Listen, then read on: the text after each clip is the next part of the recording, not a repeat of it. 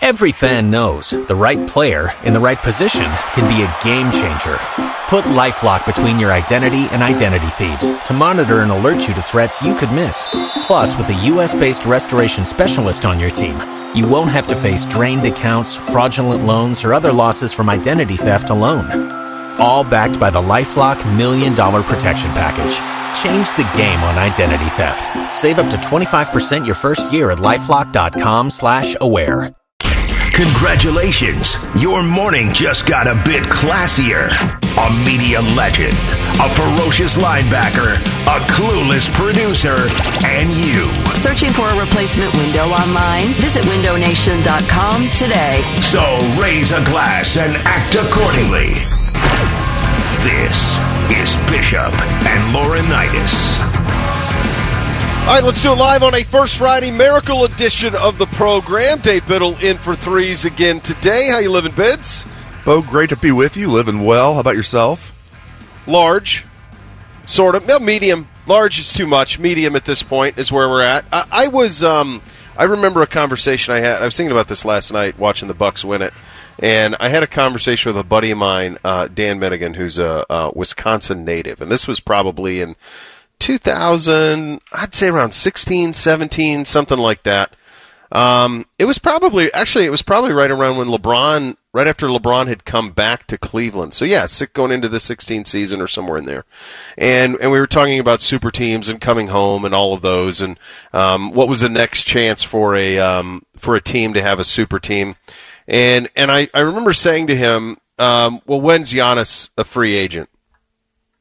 When's he a free agent? Because, there was so much rumor at that time that he would end up in Miami because of, it's a European city. I don't know how many people are aware of how many professional athletes, especially soccer players, vacation in Miami.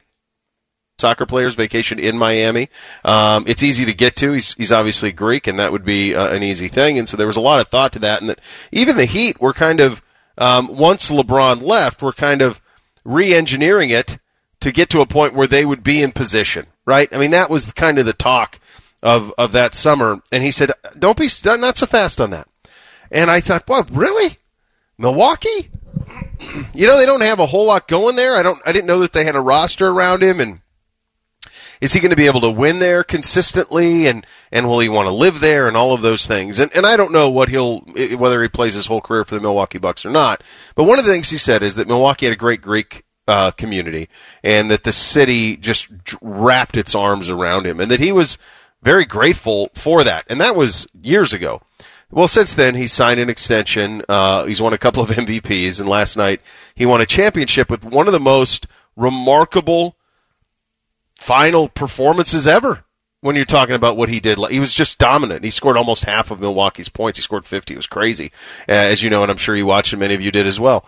And the emotion and relief on his face, man, it's sport at its best, isn't it? When you see what it meant to him to do it and to do it there, and we'll get into what it means, for him and the way the NBA's handled it over the last couple of years. But I was struck by a guy who stayed, and you can give him a lot of credit for that. Also give Bucks ownership a lot of credit for that, Bids, because they built a new arena. They redesigned the franchise from a marketing standpoint. All that stuff matters. They put everything in fast forward, put in a new arena, and then they went and got some players. And those players, you think about, are they at the level of some of these super teams players and wingmen? No, but Middleton was pretty good. He was pretty good last night, and he's been pretty good in this series. And they found guys to play around him. Drew Holiday made some big threes last night. This was obviously Giannis's moment, but this was an organizational moment for Milwaukee, and I was thrilled. I don't know where your rooting interest was. I went into this thinking I was going to root for the Suns because I liked the way they played a little bit more. But I couldn't help as the clock was winding down last night, hoping that Milwaukee would pull it out.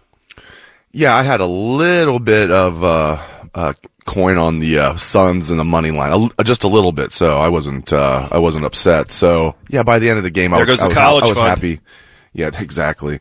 Just a little bit to have a little fun. I really did. I thought the Suns might pull it out, and especially after the Bucks got up early and the Suns came back and they were leading at halftime. I'm like, that's bad news for the Bucks, because they seemingly the Suns took their best punch and looked like the Suns were going to win. In my opinion, wrong, absolutely wrong. Giannis took over, as you mentioned, and one of the best closeout games ever with 50 points. His Achilles heel is free throw shooting. Well, 3-point shooting too, but jeez, he doesn't shoot threes that much. So, and he's not a terrible 3-point shooter, but he's usually a pretty bad free throw shooter. 17 of 19. He has 14 rebounds, 5 blocks, again, 50 points. And I agree with you, man. I thought it was inevitable that he was going to leave. We just see it all the time. Yeah. I mean, Milwaukee's had their own, with Kareem leaving many, many moons ago, which ironically was the last time they won a title 50 years ago with Kareem. I thought for sure that if it wasn't going to be Miami, it'd be somewhere else. That's just what we see these days. And if you come back like LeBron did, you at least leave, see what else is out there. So for him to re-sign with the Bucks, that was cool enough for them. You knew they were going to be relevant for a while.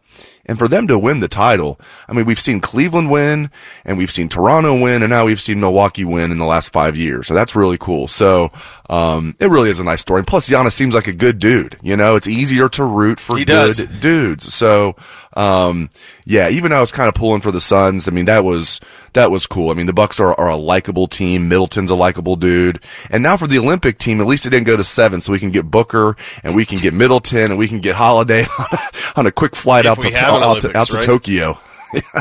Yeah, they play this Sunday, man, against France, and and that's not the knockout round. Do they really? But this is when it actually starts. And they might only have 9 players, depending on when those 3 guys get out there. And even if they get out there, they're going to want to play right away after playing in the finals. So might have 9 players for the U.S. When they tip off the Olympics against France this Sunday. Again, it's just group stage, so they just have to finish at least in second place of that group, and they will. Then the knockout stage begins. So, but yeah, man, great game last night. Hats off to the Bucks. You brought up something interesting when you talked about Milwaukee and Toronto and Cleveland as cities who have won it. This is atypical for the NBA, what the run that we've had here. And then you throw in Golden State, which is certainly not a franchise of traditional power, historically. And also in the 3 instances, with the exception of Cleveland, although I guess you could argue them too, it was done so with roster building from within. The Bucks drafted Giannis. Toronto drafted Lowry. They traded for Kawhi, of course, but it was DeRozan who they drafted, who allowed for them to trade for Kawhi. Golden State drafted all those guys. I mean, Durant came after, but their original group, that core, they drafted. And honestly, they got Durant because they were really smart with their money, and it was a window on the salary cap. But they drafted those guys. They developed them. This is a sport. This is a league where, 5 franchises. The Lakers have won 17. The Celtics have won 17. That's 34. Spurs have won 5. That's 39. Heat have won 5. That's 44. Bulls have won 6. That's 50. 50 titles in 5 teams. Yeah. I know. They don't share, is my point. There's no parity. Right, it's in not the this NFL. Sport. Right. No. This is a sport where really 2 franchises have an incredible disproportionate amount. But then if you add those other 3 to it, and the Bulls have been irrelevant for 20 years. They had the greatest player of all time, and so they have the 6 in that window. But their stretch isn't spread over multiple generations. They have the one window where it happened. And so you think about what has occurred here, and it's a pretty remarkable thing that the NBA has done this, and they've done it through the teams that have been successful have done it through, with the exception of adding Durant on those last Warriors teams, traditional roster building, not super teams. And that's great. It's good for the league that these things happen. There's a moment, and we continue to live in the great state of Ohio, and I've always felt like I've been here since 2007. I know you've been here your whole life. But it does mean a little bit more. The SEC has a thing, it just means a little more. I think in cities like Milwaukee and Cleveland and Cincinnati, Columbus to a lesser degree from the standpoint of professional sports. Obviously, we know what the Buckeyes mean, and they kind of are our professional sport here. But the professional sports get you through the tough winters, right? They help get you through it. That's what they're there for. If you think about what the Reds mean to Cincinnati, you think about what the Browns mean to Cleveland, what it meant to Cleveland for the Cavaliers to win it. It's a warm blanket on a cold winter day, and that is what the Bucks have been for Milwaukee for a long time, and this is a franchise that had Lou Alcindor and Oscar Robertson. They've had great players. They had great teams in the 80s that were just not good enough to get through the Celtics, but they had some really good players in the 80s. Our great friend Michael Redd, of course, had a nice run with the Bucks where he put up some big numbers on some teams that were pretty good. They had the Glenn Robinson, Ray Allen era of teams. It's hard to do. You're not, even when you draft well and even when you developed, you're not entitled a championship. You can do everything right, and it might not be enough. I mean, look at teams like Portland that have had, certainly the Clyde Drexler era Blazers that got close before they met Mike. You think about at the end of that next decade when they had Rasheed Wallace and Scottie Pippen were on those teams, and they got close, but they couldn't get through the Lakers. And now they have Damian Lillard, and they can't get through. I mean, that's 30 years of window that you're trying to bust through, and they've been largely good. It's hard.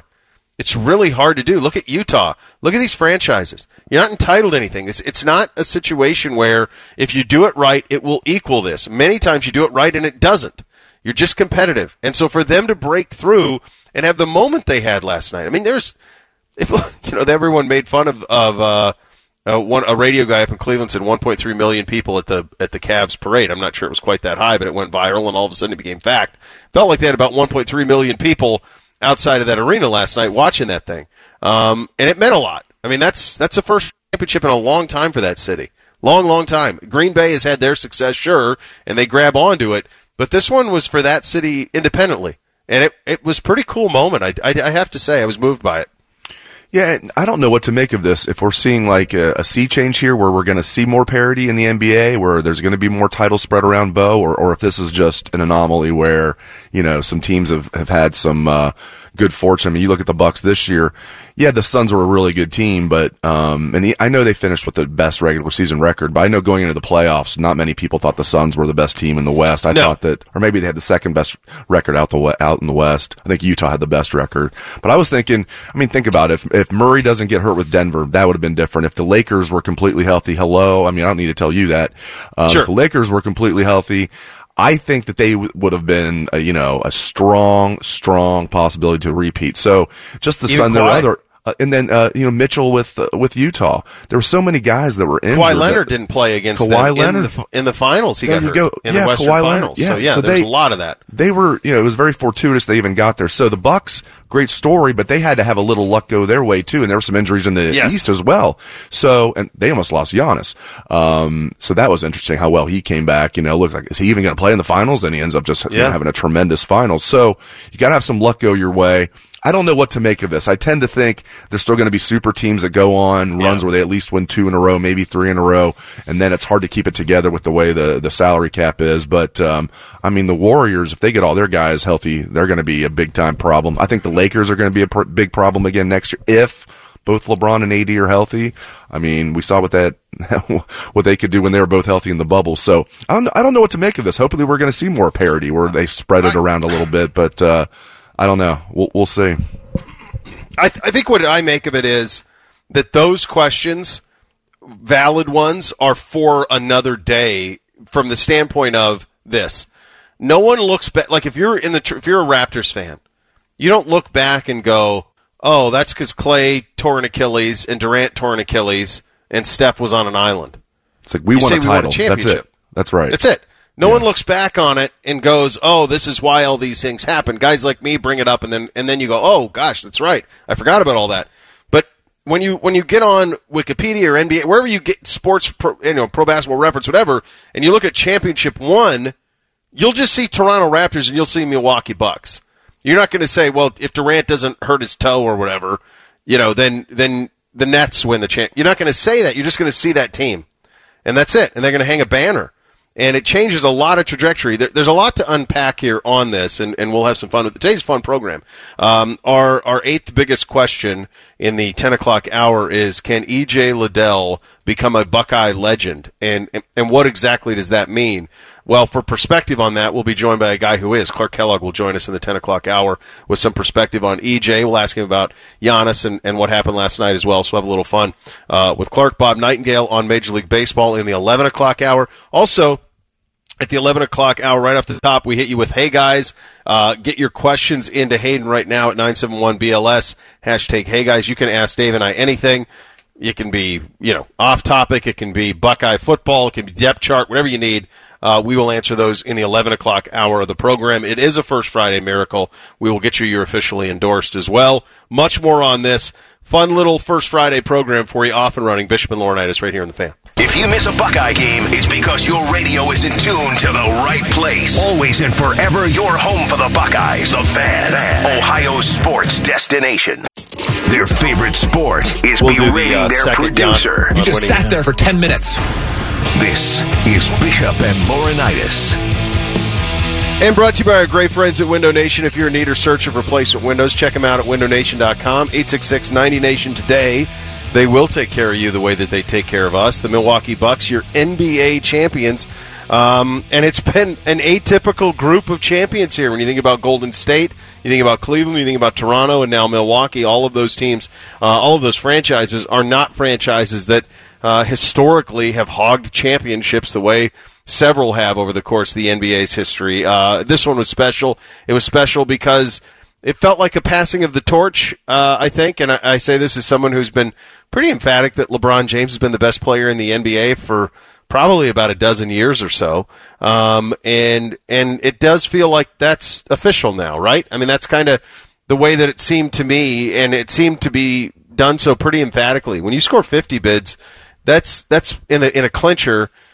That's kind of does it, doesn't it? And obviously LeBron's age and all of those things.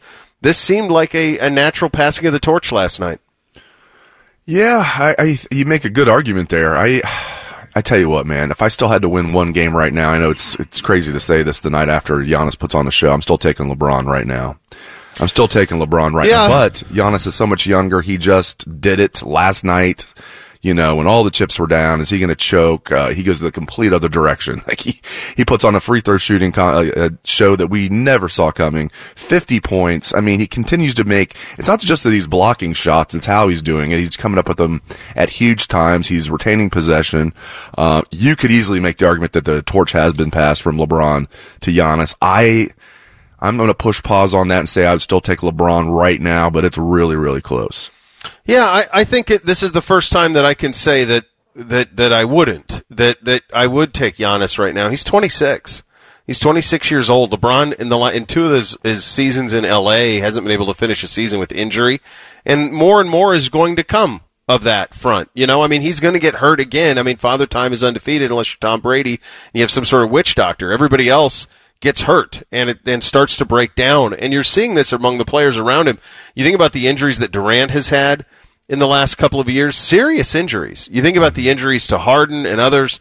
It's hard to stay healthy. Clay, for sure. Yeah, you don't know. I mean, as good as Steph was, do they ever get in a point where it all aligns again and they're all healthy again before they get too old to do it? So for all of those factors, it felt like it. And the thing you have to think about with him is there's no reason to believe, I don't know how you felt, and I'm sure pro athletes feel even different, but most people will contend that your athletic prime is in your late 20s.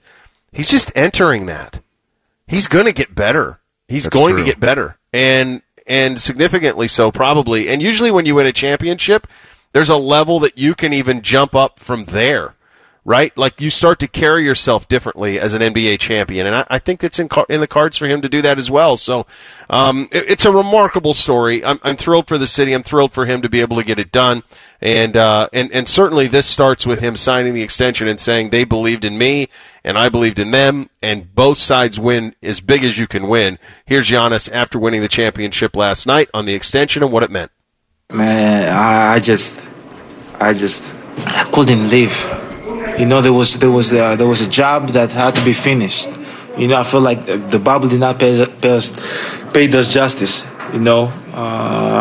Give credit to Miami Heat. They played great, but it did not pay us justice. Like everybody was feeling homesick. We're a family-oriented team. Wanted to share families, but coming back, I was like, this is my city. They trust me. They believe in me. They believed in us. Even when we were lost, the city still was on our side, and obviously I wanted to get the job done. You know, but that's my stubborn side. Like, it's easy to go somewhere and go and win a championship with somebody else. It's easy. I could go, I don't want to put anybody in the spot, but I could go to a super team and, you know, just do my part and win a championship, still one. But this is the hard way to do it, and this is the way I chose to do it. And we did it. Oh, I love that last part. You know, go to a super team and win a championship, it's easy. Yeah, I mean, and I chose to stay. I mean, that's a that shot knife, to me. baby. Yeah, it's a shot at Durant, I think, without question. And the way that he went about it, and you know, this has been going on for a while in the league, but it seems like a pretty good shot. I'm going to read you some names. All right. In fact, I'm going to read you 14 names. You're going to know what these are, and the audience will probably pick up on it pretty quickly. But think about this for a second: Anthony Bennett, Victor Oladipo, Otto Porter, Cody Zeller, Alex Len, Nerlens Noel, Ben McLemore, Kentavious Caldwell-Pope, Trey Burke, C.J. McCollum, Michael Carter-Williams, Steven Adams, Kelly Olynyk, Shabazz Muhammad. Those are the 14 players in the 2013 draft who were drafted ahead of Giannis Antetokounmpo. Yep. And people are thinking, well, that's crazy. Well, you know, not a lot of people knew about him, and Giannis was very raw at the time. His rookie year, he averaged only 6.8 points. And he started to break out that next year. He doubled it. He was averaging 12.7, and then it was 16.9. Then he really broke out in 2016-17, 22.9. It was like, and then he had a great playoff. I think they, you know, were out in the first round, but it was like, this guy's the next superstar.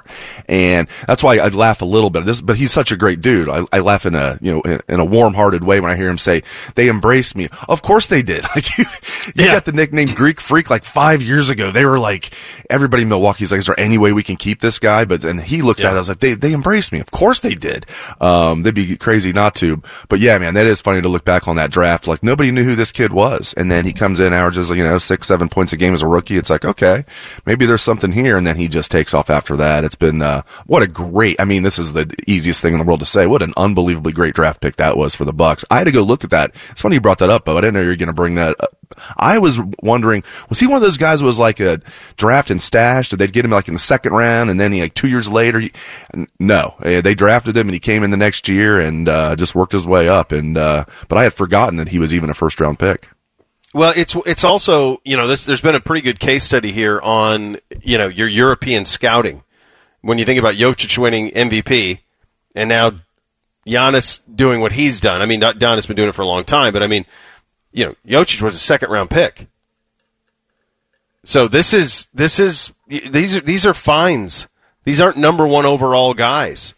I mean, even Luka Doncic, who was, not the first pick in the draft that year. So these are fines, and this is something where your credit to your European scouting, because they've nailed it if you've landed these guys and developed them. And I give a lot of credit to him, rightfully so. And I also think you have to give a lot of credit to the Bucks organization and ownership, because they built a new stadium, and that's part of it, right? They needed one, and they built one.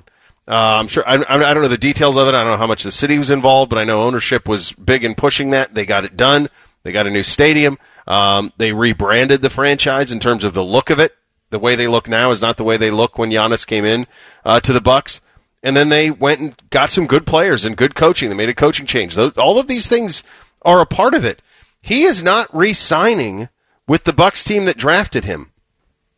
He's not. Because as loyal as you are to cities and all of that, all of these guys want opportunity.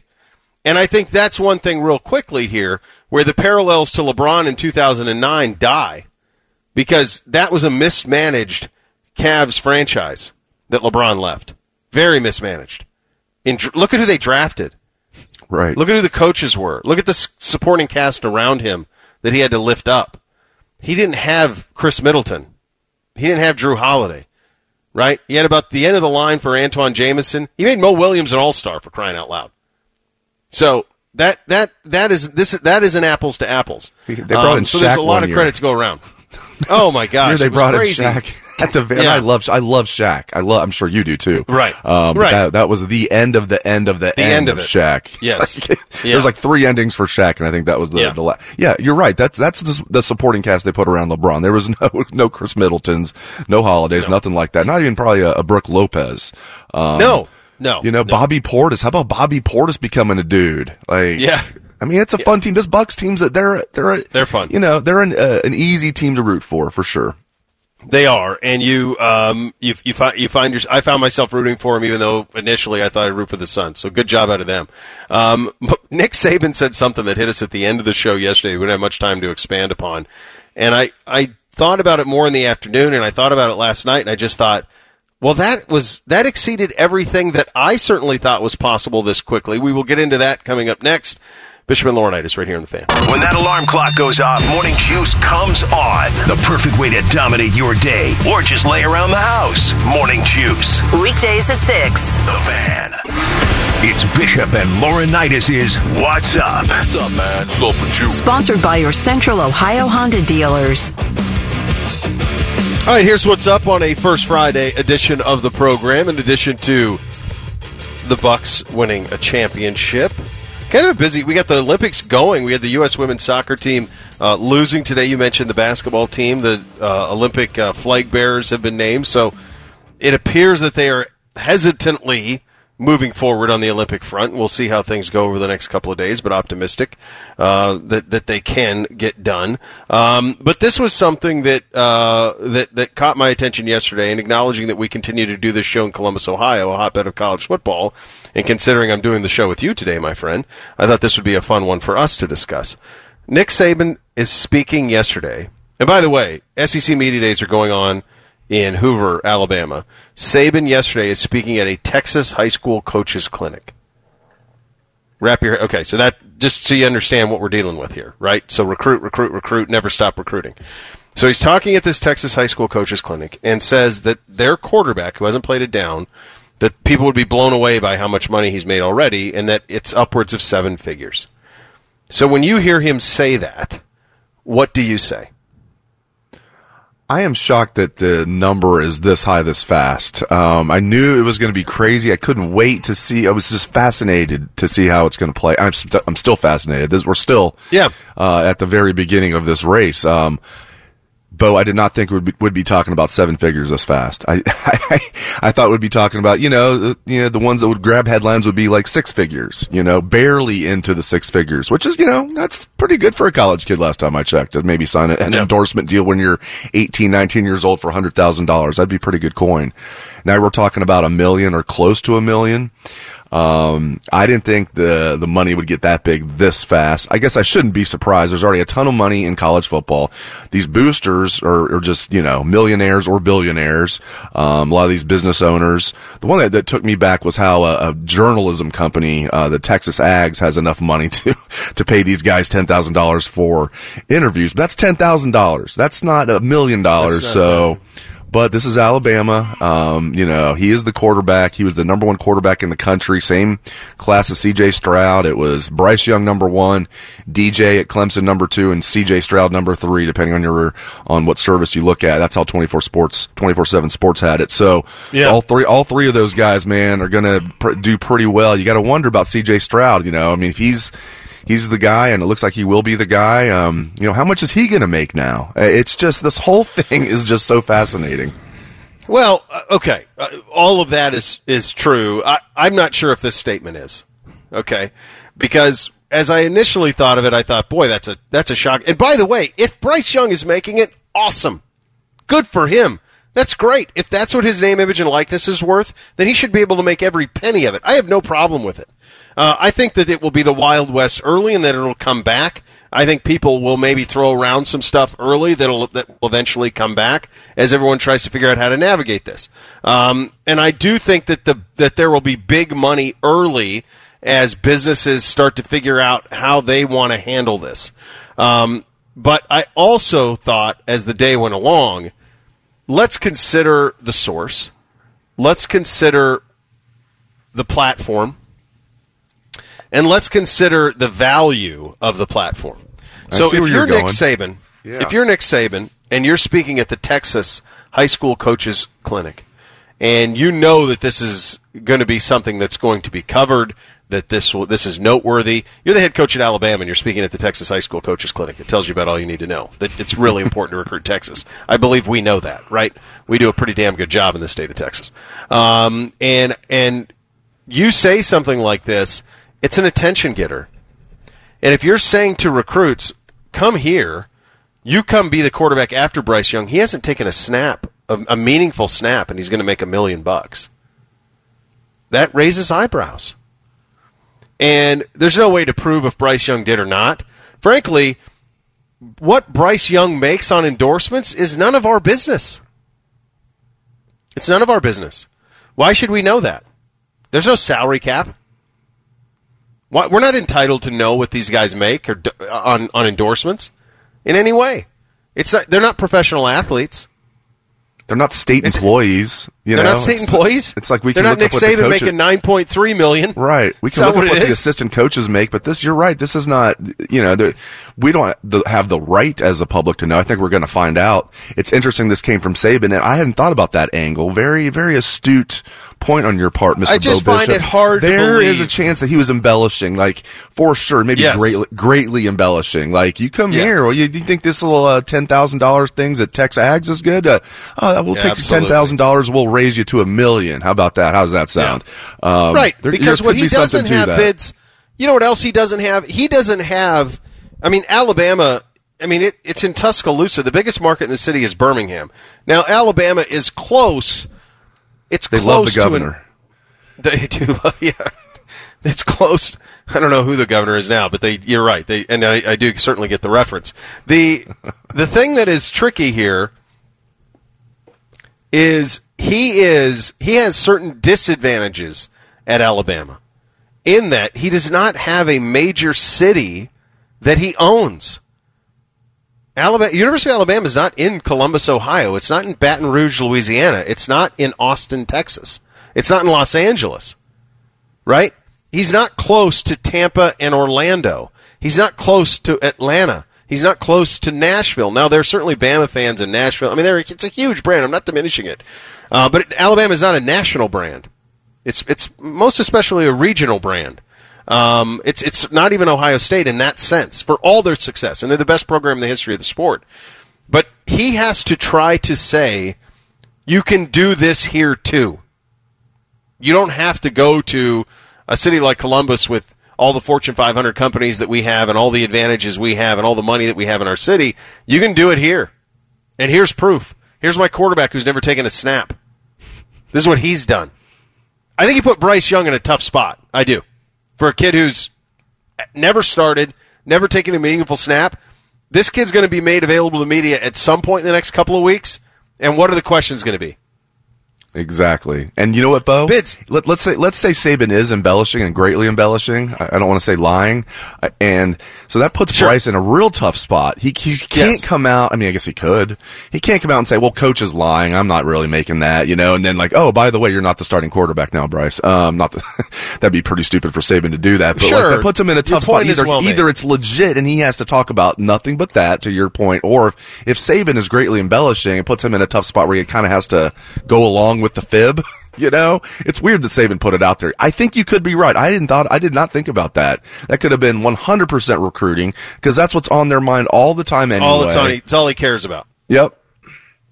It's all he cares about. And now you're talking about, if you're a grown man, you're 40, I'm a grown man, I'm 40. If somebody came to me and started asking me about my finances after someone are you comfortable doing that? Do you like telling people, the public, your finances? Now be 19. Right. Now be 19.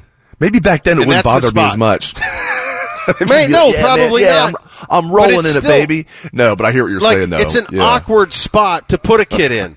It is. It's a really weird spot. Is. And now Bryce Young, who doesn't have a whole lot of experience in front of the media, he's a California kid, isn't he?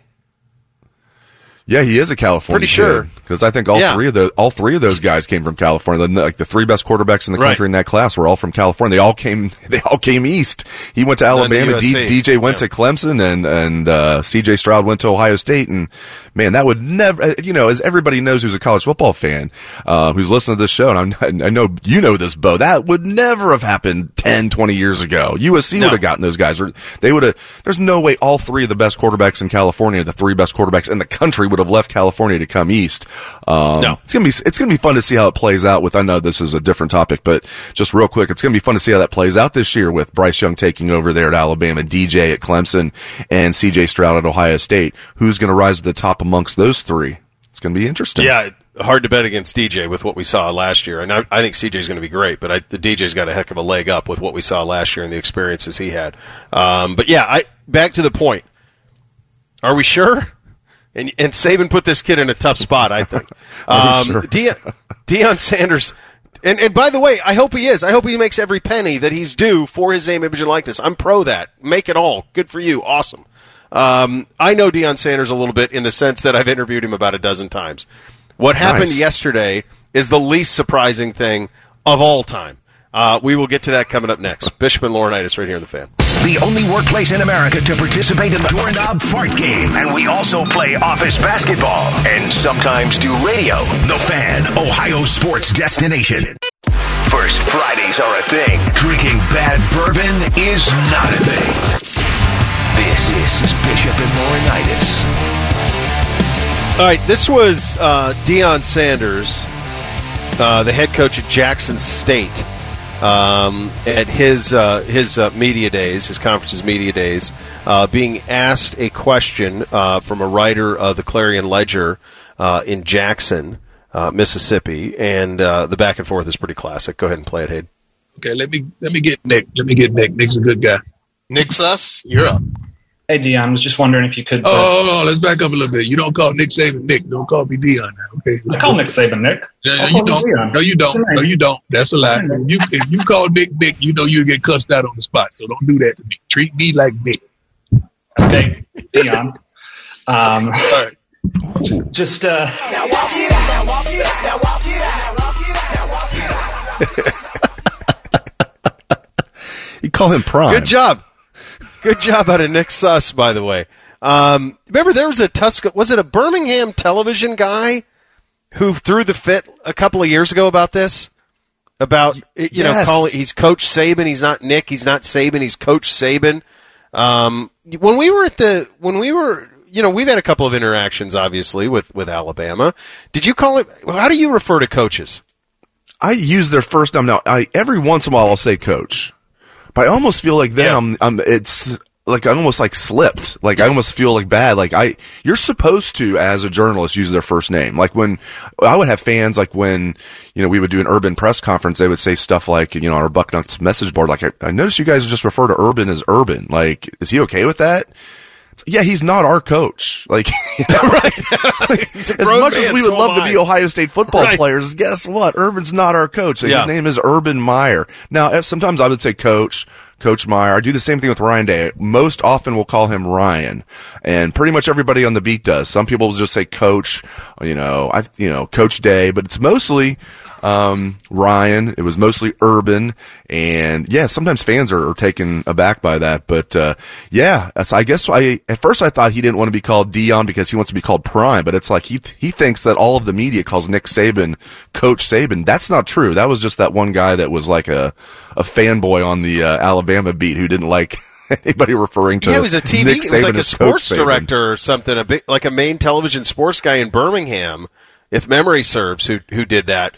The morning anchor, Rick Carl. So, It is different. Is that who was he a news anchor? Yeah, news anchor for WVTM 13. And that is a little Birmingham. different, as you know, Bo, from your experience with TV. I mean, that is a little different. Like, there is a little bit more of, you're kind of almost in between as far as like the vernacular with what a fan would use and what like a hardcore journalist would use. You know what I mean? I mean, you're trying to be a morning news anchor. Yeah, you're trying to be an entertainer. Like if you're Dom Tiberi, you're probably calling him, Coach Meyer more than you are Urban, probably. Where if you're like a print writer, you're probably in a press conference referring to them by their first name. Yeah. Certainly in this market. I was actually surprised when I got here how much, because this is a big market for college sports. It's the biggest. And where college sports is the primary source of interest. And I was surprised, like, when I first got to Channel 10 that Andrea Cameron would wear, like, bucknuts around her neck. The necklace. And I thought, or the Buckeyes. And I thought, geez, that's incredible because, like, even in Tallahassee, we didn't do that. I didn't wear garnet and gold ties, like, because there were Gator fans. and there were Georgia fans, and then they would be offended. So we played it. We didn't do it that way there, the way that we do it here. And I think both are fine. It doesn't really matter. I tend to be a coach guy. I guess I'm a coach guy. I just call everybody coach. And I don't know if it was when I was young, the first coach that I really covered a lot was Bowden. And there's no way that I could call him Bobby. Bobby. Just as a 22-year-old, like, there's no way I was going to call him Bobby. Yo, Bobby. You know? It was like that one kid at Indiana. Yeah. He wasn't a reporter. Right. Bobby Knight's last stand just referred to him as Knight. Hey, Knight. He goes, "What's up, Knight?" What's up, Knight? and Bobby That's Knight a went bit off aggressive. on him. Yeah. I think grabbed him. I think that was the end. Wasn't that was the end? the end? That was because he was already like on, with the with everything that had Double happened. He was secret already probation. He was already on double secret. That's a good way to put it. And then I can't remember if he actually grabbed the kid or if he just yelled at him. I think he did. Threw him against a wall. Yeah, I think he didn't throw him, but kind of like forcefully pushing grabbed against him the wall, maybe. yeah. And then they were like, "Okay, this is it." That's enough. Yeah. And the kid's dad was like a professor who'd been critical of Coach Knight and then all of that. Yeah. What's up, Knight? I will say this about Deion. He prefers Prime. Like he's pushed Prime forever, and more than anything. And in my interactions with him, he has been, he gives you as a media exactly what you want. Like he's one of those guys. Roy Jones Jr. had this ability, he knew the camera was on always and would give you exactly what you wanted. I found him to be wonderful. I was telling Hayden in one of the breaks, he's one of the few people you met who the ego matches the talent. Like it's fine. It's hard to say, he's all ego. Well, he should be. He probably should be all ego. He's one of the coolest players in the history of the sport. Yes. And I also think that he's fully aware that of where it is. Today, this is SEC Media Day in the state of Mississippi. Okay? He's the coach at Jackson State. Does this get attention? Yep. Is that what he's trying to do? Yep. It worked. I mean, there's probably a reason he called. It could have even been that he knew that Nick Suss, who I think we had on the show when we talked about Mississippi State, he would know that would happen and knew that interaction would take place and knew that it would elicit that response.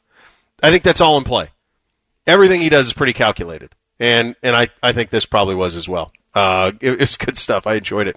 All right, we're on to question number 8 of the 20 big questions. By the way, get your Hey Guys questions in at 971BLS, hashtag Hey Guys. We will answer those. Dave and I will answer those in the 11 o'clock hour. They can be about life, kids, whatever, Buckeye recruiting, the depth chart, all of those things. Media Days coming up starting tomorrow over in Indy. So we'll get to that in the 11 o'clock hour. The big question for today. Can E.J. Liddell become a Buckeye legend? And how do we define that? And Clark Kellogg coming up in about 20 minutes. Fun for you on a First Friday. Bishop and Laurinaitis right here on The Fan. If you say something with confidence, then you can't be wrong. I don't even know. This is Bishop and Laurinaitis.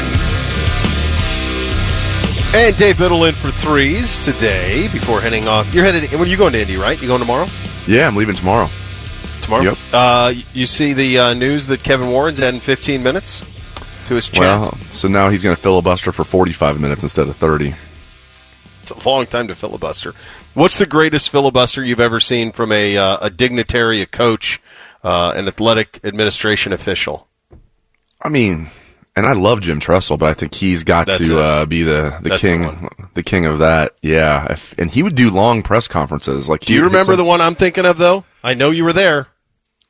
Well, there were so many to pick from. The Tatgate. I mean, which one are we talking about? After the USC game. After the USC game. It was no. That was the Tressel luncheon.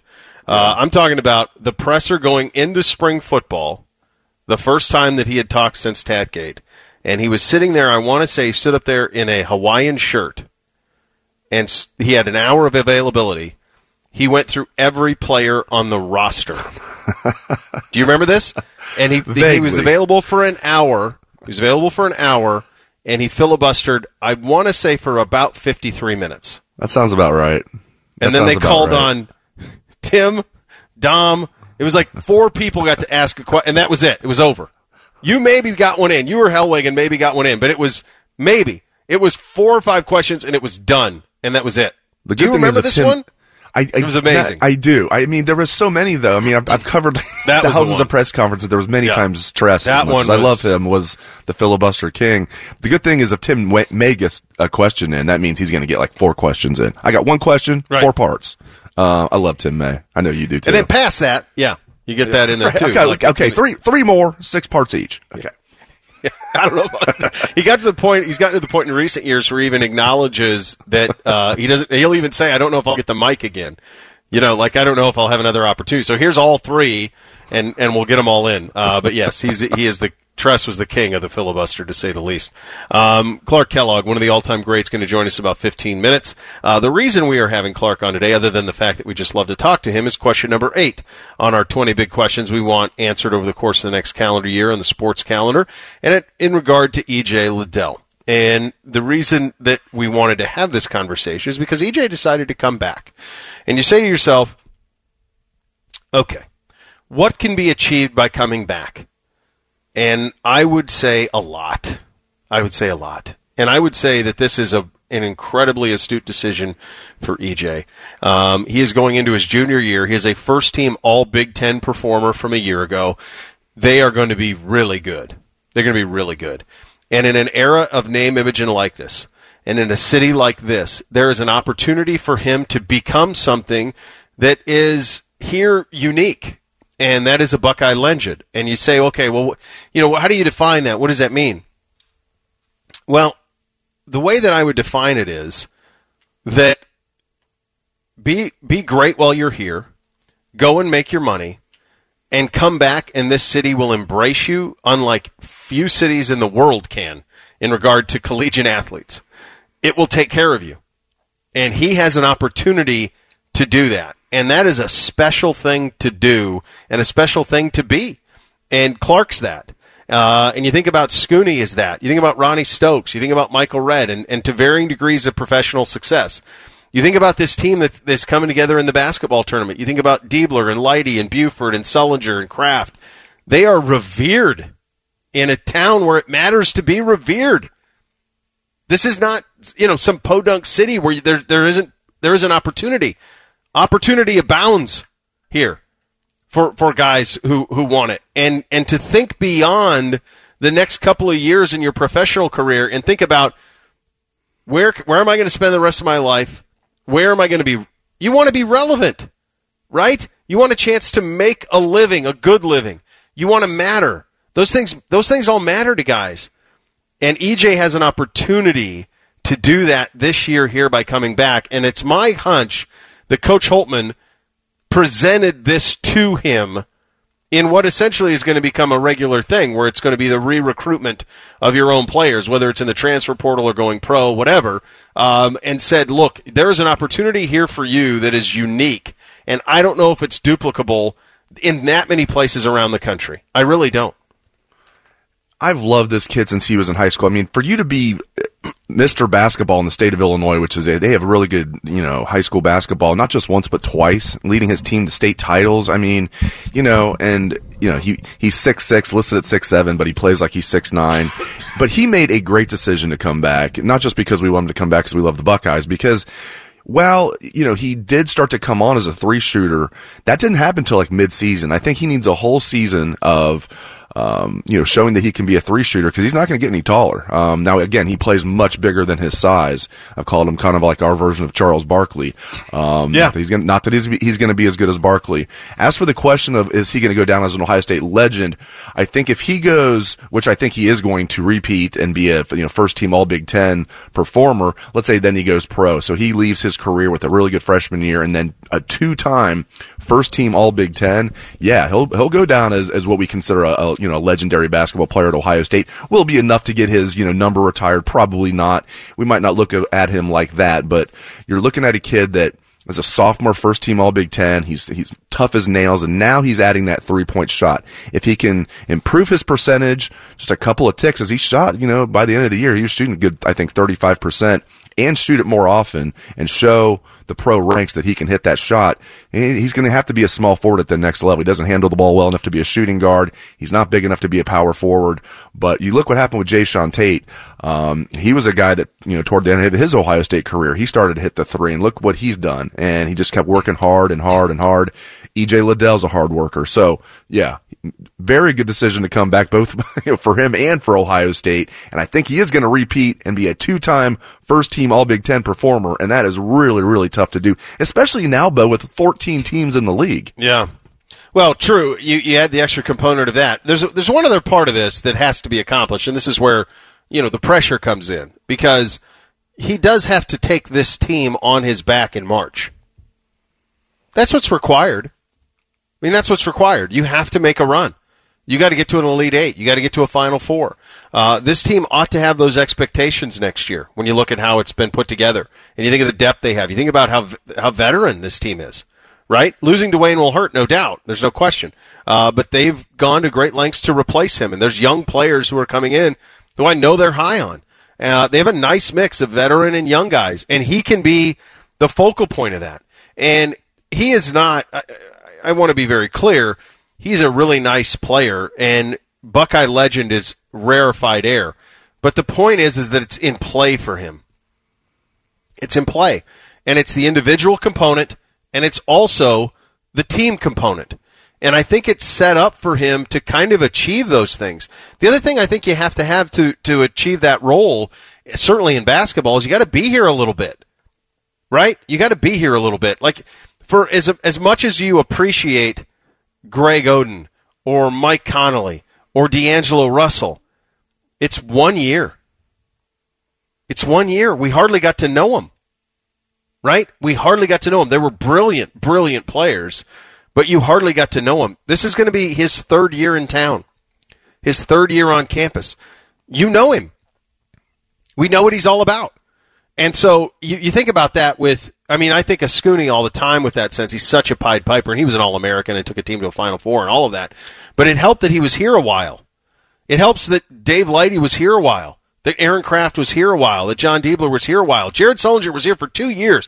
I don't think people forget that Jared Sullinger was a first-team consensus All-American as a freshman and a sophomore, chose to come back for his sophomore year. Chose to. And he made that commitment to come back. No question. Yeah. They undid him. To be fair, and this is a little bit of an off topic, he was going to play off ball. He was going to play the 4. Yep. And basically, what happened is wasn't it Amir Williams wasn't ready? Wasn't he the big who was going to play the 5? And then he went into the NBA Combine, had a sore back. He was still a first-round pick by the Celtics, but he played mostly 5. You're right. He played mostly the 5 his sophomore year, and the thinking was he was going to play the 4 and play the stretch 4. And the bigs weren't ready, so basically he ended up playing the 5 the whole year. Amir wasn't even ready as a senior, let alone as a freshman. No, sorry, is this thing on? No, it's fair. That era, the era that there's no question, the era that followed those guys, something changed in terms of development, in terms of assessing players. All those things changed. But Jared is a Buckeye legend. He's a first-time consensus All-American, 2-time first-time consensus All-American. He was one of the most important players on the number 1 team in the country as a freshman, and he was the most important player, without question, on a team that went to the Final Four as a sophomore, and he came back. So he is that, for sure. And there's a lot of value in that, and there is, and this city will wrap its arms around you, and I think EJ has a chance to do that, based not only on his personal potential bids, but also on it should be a squad. This should be a squad next year. There should be the expectations of Elite Eight. That should be kind of what's in the mix. The NCAA basketball tournament is a crapshoot. Absolutely. Get hot at the right time, you can make a run. Anything can happen. But in terms of win a Big Ten, be in contention in the Big Ten. I know Purdue's going to be legit. I know Michigan's going to be legit. But be in that mix and then make a run, and it's in the cards for him. And I think in name, image, and likeness era, and in this city specifically, there's more value in that than had he gone pro and been a second-round pick and had to play in Europe. The depth on this team, I can't wait to ask Clark Kellogg about this. The depth on this team is ridiculous. Even if they had 13 guys that were all legit players, you'd be like, wow, they got a full roster of there's no dead weight.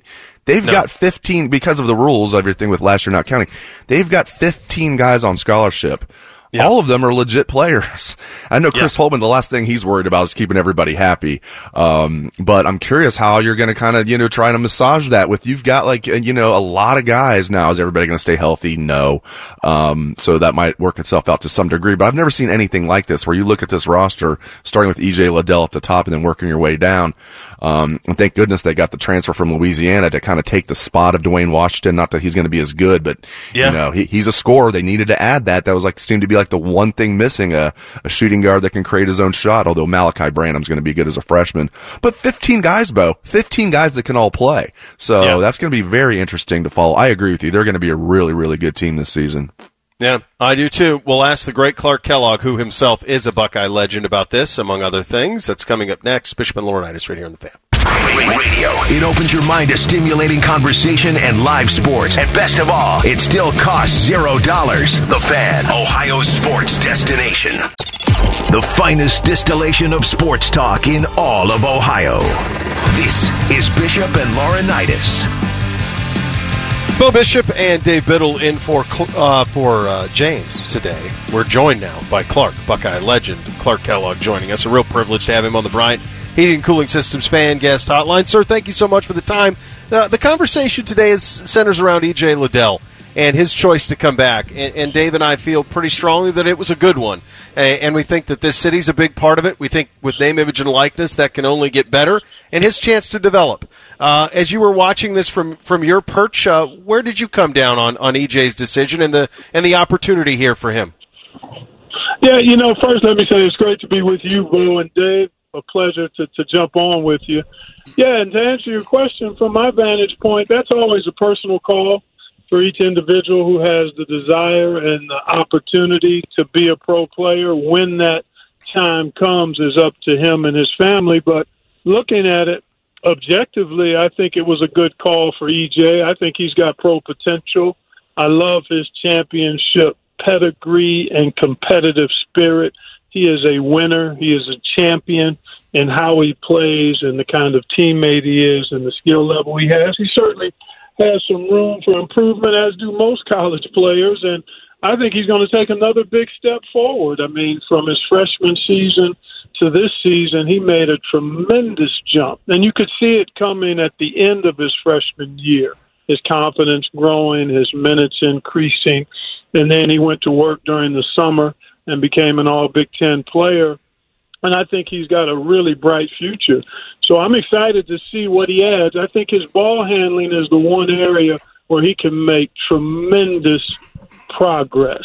I spent 32 years with the Indiana Pacers, 5 as a player in an abbreviated career, and then 23 in the as a broadcaster, and then another 4 in the front office and player development. And I was there when we drafted Paul George and Lance Stevenson. Both of those guys were 19 years old back in 2010 when we drafted them. And you could see both of them have great potential. But Paul George, you could see stardom in his future. And the one thing he did that made him take a big jump was to tighten up his handle during the course of a 2-summer period. His handle went from being early morning handle when there's no traffic around and you can dribble it effectively to rush hour handle where you can go from wherever you want to in the busiest of times in traffic. And that is part of what I think EJ has to add is maybe not going to that level, but he's got to make improvements in being able to maneuver to his spots, particularly on the perimeter. And that'll come with work, and I'm sure he'll put that time and effort into that.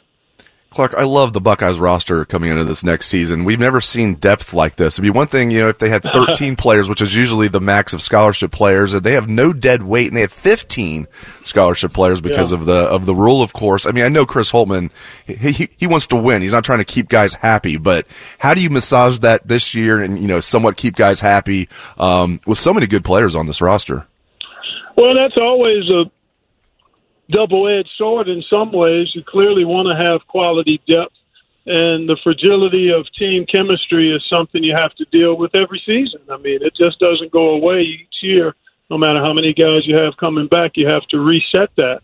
And Chris and his staff will do a job of making sure the pieces fit, and then the players I mean, hey, it's just not on the coach and the coaching staff. It's on the players to not only accept roles but embrace roles and be willing to make sacrifices as it plays out. But I do like the quality of the depth from what I know of the players returning and some of the guys coming into the program. I don't know as much about them, but I do think it is a pretty deep and high-quality roster, and that bodes well for this season. The great Clark Kellogg joining us on the Brian Heating Cooling Systems fan guest hotline. Clark, I tend to contend that Ohio State is pretty well positioned for this new era in college basketball, and it does seem like a new era to me. The transfer's been around for a long time, but we're going to have we're going to have completely free transfer.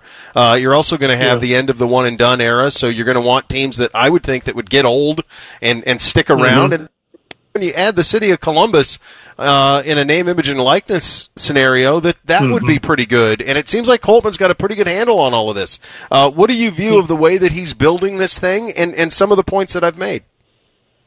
I absolutely love Chris. We got a chance to meet him when he was an assistant coach at OU, and he and John Gross were recruiting our younger son, Nick. So I've gone back a ways with Chris Holtman, on a personal level and on a basketball level. So I have the greatest deal of admiration and respect for not only who he is, but how he does the job. And you're right, the Buckeye program is well positioned for tremendous success going forward. And he does have a handle on what is really a transitioning landscape in college basketball. The NIL, name, image, and likeness, is going to create a bit of a wild west landscape in terms of how you adjust to educating institutions and players to navigate that space. The transfer portal is going to have some unintended and intended consequences. But the point you make about being able to get better and older quicker is a reality now. And Chris has embraced that reality, as have many other college coaches. So I think it'll be really interesting, but the Buckeyes are well positioned and have always been well positioned, guys, because of the magnitude of this institution, the reach, the support, the resources. That this place has always been special in multiple ways, and that doesn't change. It's just enhanced, in my opinion, because of the opportunity players will have and athletes across all sports will have to embrace name, image, and likeness. The city of Columbus, the institution of Ohio State, will lend itself very well to student athletes being able to exercise this newfound freedom and empowerment. Clark, Chris Holtman obviously had a vacancy on his coaching staff that he needed to fill, and I'm hearing he hit a home run with Tony Skinn, stole him away from Seton Hall. I'm hearing great things about Tony Skinn, only 38 years old, former player at George Mason, of course. What are you hearing about Coach Skinn so far? Well, the great Woody Hayes, the great late Woody Hayes says you win with people, and that's the reality. Whether you're broadcasting, whether you're coaching, whether you're in business, you win with people. And I don't know Tony particularly well, but everything I know about him through others who do know him is that you're right. It was a platinum level get.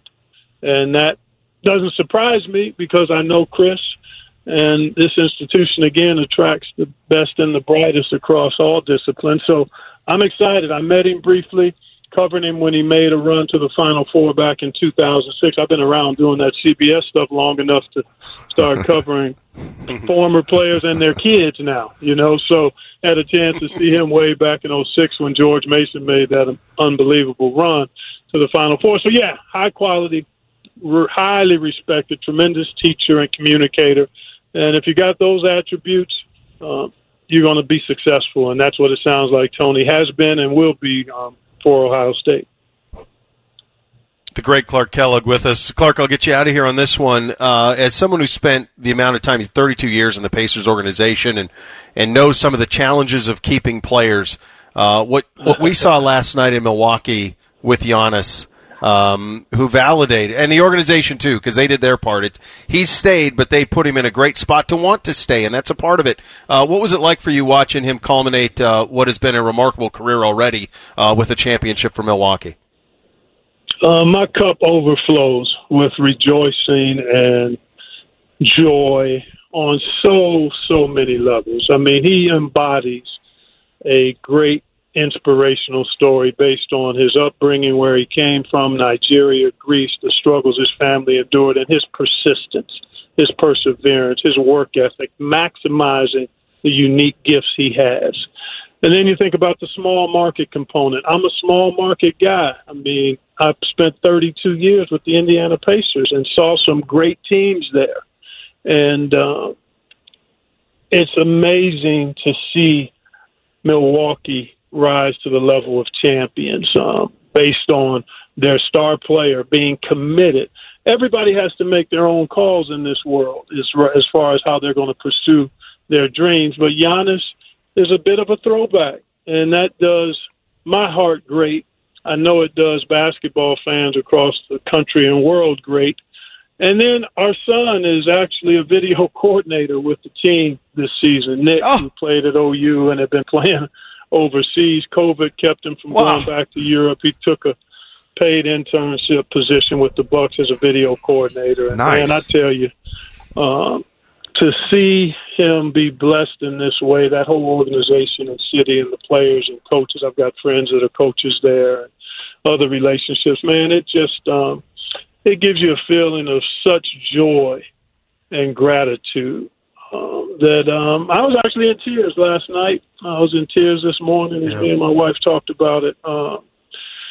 It's just a heck of a feel-good, one of life's splendid moments and memories, and I'm connected to it fairly personally through our son and knowing some of the people there. So, and Giannis, I mean, how can you not be excited and happy for what he's accomplished and how he's done it, staying the course and doing it in a small marketplace. I mean, it's just there's so many ways I could go, but I'm thrilled. And Michael Redd is a dear friend.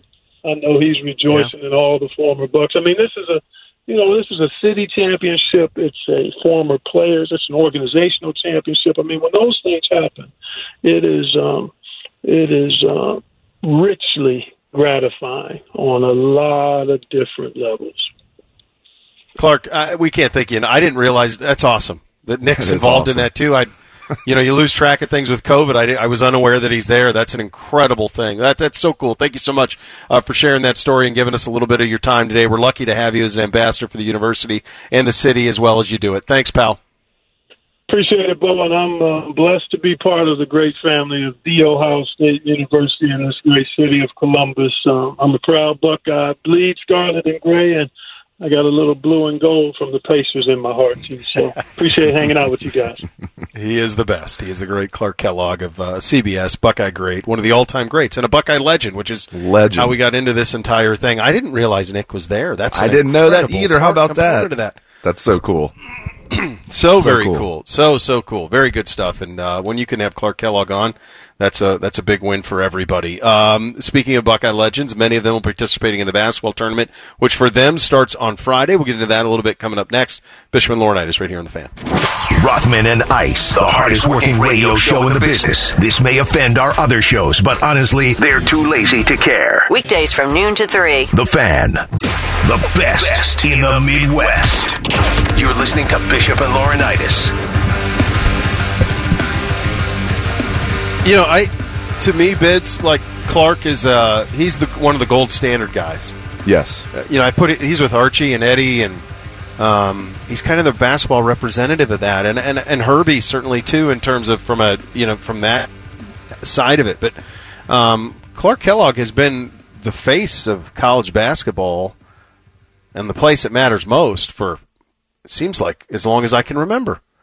And he's a great ambassador for Ohio State in general. Incredible. Sorry, didn't mean to cut you off there. Go ahead. No. It's just a remarkable. The job that he has is a remarkably important one. He's had it for a very long time, and it's amazing how much, to me, when we get to March, how much he shines, because for all of the tomfoolery that Kenny and Charles bring to it, and I understand the value of that. Clark does. Think about this. As established as he is, what's amazing is he's does the work, the homework. Like, he knows the teams like the back of his hand. He knows the rosters. He knows everything. He's so prepared. He's the nicest guy ever. And in that studio show now where there's a little more tomfoolery than there used to be, certainly with the partnership with TNT, he's the information guy. And I think he shines even brighter there. And he still has, while he is like the kind of the straight and narrow compared to those guys, he still is charismatic and has all those cool catchphrases, and he's like, he's creative, stuff, stat sheet stuff on there. He's got all the cool phrases, and yeah, I mean, Clark Kellogg, I'll tell a story real quick. My 79-year-old mother in the Dayton area was telling me, she's like, I just love Clark Kellogg. He had those commercials, that he was running. She's like, I just love him so much. That's probably the attitude of everybody around Ohio, or everybody who knows Clark Kellogg. Like, you're never going to hear a negative word about that guy. And you're right. He does a great job on CBS and TNT. And, we're beyond fortunate to have him as a Buckeye. Yeah.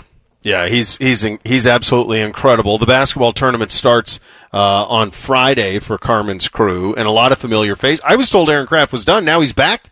What is he, Brett Favre with the retirements? Kraft, back, what are you doing here, pal? You think he's out, and you keep pulling him back in. Godfather 3, an underrated movie, by the way. Everybody makes fun of it. It's nowhere near 1 and 2, but 1 and 2 are fantastic. It doesn't need, don't make all you have to do is recast the daughter. That's it. If you recast the daughter, he casts his daughter in it, and she just can't keep up. Yeah. Because I would say that Garcia is as good. The two things that they really blew it on is they asked Robert Duvall to take a discount to reprise his role as Tom Hagen. So that's the first thing that they blew. That was bad. So who's the guy who does it? It's the guy with the tan. I don't even know his name. I can't remember his name. I can picture him. Yeah, it just wasn't. George Hamilton. So they have him, George and then they have Hamilton. Sofia Coppola, and that's just like, imagine if they had cast. There was talk that Winona Ryder was up for that job, and like her at that time in that role would have been incredible. There are other actresses at that time that would have been. Sofia Coppola is one of the great directors. I mean, she's done a phenomenal job, incredible career on her own, but was not ready for that role. She was in Godfather 1 too. Did you know that? She was the was baby she in one of the backgrounds? She was the baby, the boy baby, quote unquote, getting christened or whatever, getting baptized. I guess I should say, not christened. Okay, getting baptized. Getting my religious terms mixed up here. Yeah, so she was actually the baby in the first one. So yeah, I'm with you. But I don't know how we got off on that. But you did. I'm fine with it. But she, I think you that her, you did it actually. But I think that her, she just wasn't ready for that. I mean, that's a carry the movie role. That's a huge role in that movie. You're right. Role in it. And it was cringe with the cousins, with the incest. That's cringe. But I'm just saying, overall, I hear people say, well, 1 and 2 is great and 3 was terrible. It's like, you were right, 1 and 2 are great, but 3's a little underrated to me. A little underrated. I agree with you. If you quiz me on what International Immobiliare is, I don't know. I can't tell you what that is. So that's the one that the plot line got a little hazy there when we got to Italy, but other than that, it was quite strong. To sum things up, though, I am looking forward to the basketball tournament, and I do think that what the Carmen's Crew group did, and I know others have had alumni groups too, but they made the basketball tournament an alumni tournament. I think they're really responsible for that, for making an alumni tournament. You saw the Wichita State team played last night, and now this is becoming the thing to do, is where you get a bunch of guys you played with primarily and play together, and I think Carmen's Crew deserves a lot of credit for that. Absolutely. Yeah, they are the ones that's kind of they've been the genesis of all the teams doing that. You got teams like Best Virginia, which I think is a great name for the former West Virginia guys. They call themselves Best Virginia. And hopefully they can get it done. They won it 2 years ago. Carmen's Crew did, after they were forced to change their name by Ohio State, which was interesting that Ohio State needed to do that. But I guess you got to protect the brand. What was the old name? I can't even remember. Was it Scarlet and Gray? What was it? It was something with I think that might have been it. It was something with the actual, I think it might have been something like what was it called? Scarlet and Gray. Anyway, it's going to come to me on the break or something. But yeah, man, it's so much fun to see these guys back together. Like, most of them played together, not all of them. But seeing Aaron Kraft throw the ball to John Diebler for a 3, are you kidding me? That doesn't take you back to like that, those great teams even though they lost to Kentucky in 2011 in the Sweet 16, that Ohio State team was phenomenal. They blew out George Mason in Cleveland in the second round. They were the number 1 overall seed in the tournament. Not just a number 1 seed, the number 1 seed in the tournament. tournament. Lost that close game to Kentucky, but at least they came back the next year, got to the Final Four. It's so fun seeing them out there together. William Buford, David Lighty. Yep. Really, and I'm glad Costa Koufos, we had people on Bucknuts like kind of making fun of Costa Koufos was coming back. I'm like, dude, I'm not, No, it's awesome this guy to was in see. the NBA for over 10 years. He'll be able to help. Trust me. It's like, this is a good team, so hopefully they can not repeat. They didn't win it last year, but hopefully they can win their second in the last 3 years. I tell you what, Bo, this took me by surprise. I got into it because of Aaron Kraft and all these guys and seeing them, and it's a good team. I got into it 4 years ago, and it's a really cool thing. It's one of those things like when I first heard about it, I'm like, is this really going to make it? I probably won't have any interest in it. I absolutely love it. I love it. The alumni component allows for that. Without it, I don't know that it would have lasted, but I think the alumni component and nostalgia is a powerful thing. It is, and you can, and it's good for the players too. I talked to Diebler about this last week when I saw him. Like it's like getting back to 2 weeks and you're back as Buckeyes. It's awesome, and you can compete together. It's so much fun. We hit Thing or Not a Thing up next. Bishop and Laurinaitis right here on The Fan. On air, online, on the app. New methods of consumption, same great radio taste. Take us with you everywhere. The Fan, Ohio sports destination. Day drinking responsibly with a touch of class. This is Bishop and Laurinaitis. And time for a little Thing or Not a Thing. Hayden's here. Hit it, Hayden. Bishop and Laurinaitis. Thing or Not a Thing? Sponsored by Geico Insurance.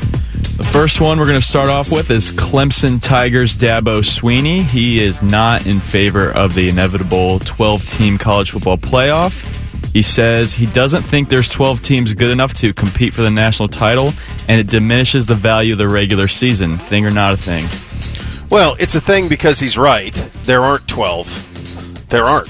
And I think it does diminish the value of the valid, but this is about money, and we'll get into this a little bit later in the second hour of the program, and they want to continue to add more money to the pot, and so that's why they're doing this. The counter to this would be, and I don't know if I believe in it or not, would be if you open it up to more teams will be able to sell in recruiting what Clemson, Ohio State, Georgia, Alabama, LSU every 4 or 5 years can sell, that you can contend. So that's the counter.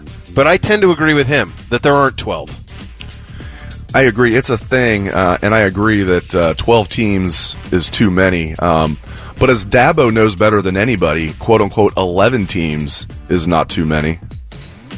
Yes, right? He did rank us 11th, yeah. Yeah, he did. So 12 aren't good enough. But I tell you what, 11. He's such a great heel. I love him 11 as a heel. Well, and it was fun beating the brakes off of him after he made that comment. So here's how I feel about it. He's right. 12's too many. I think 8 would be the max that I would go to. I would like to see 6 with the top 2 seeds getting a bye, or just keep it at 4. 12's too many. 12's too many. So I agree with Dabo. It's a thing. The Oakland A's got approved for a $12 billion waterfront development project, which obviously included a 35,000-seat stadium, 3,000 residential units, 1.5 million square feet of commercial space, retail shops, hotels. However, the A's were disappointed to hear that the city of Oakland is asking for $325 million worth of off-site infrastructure payments.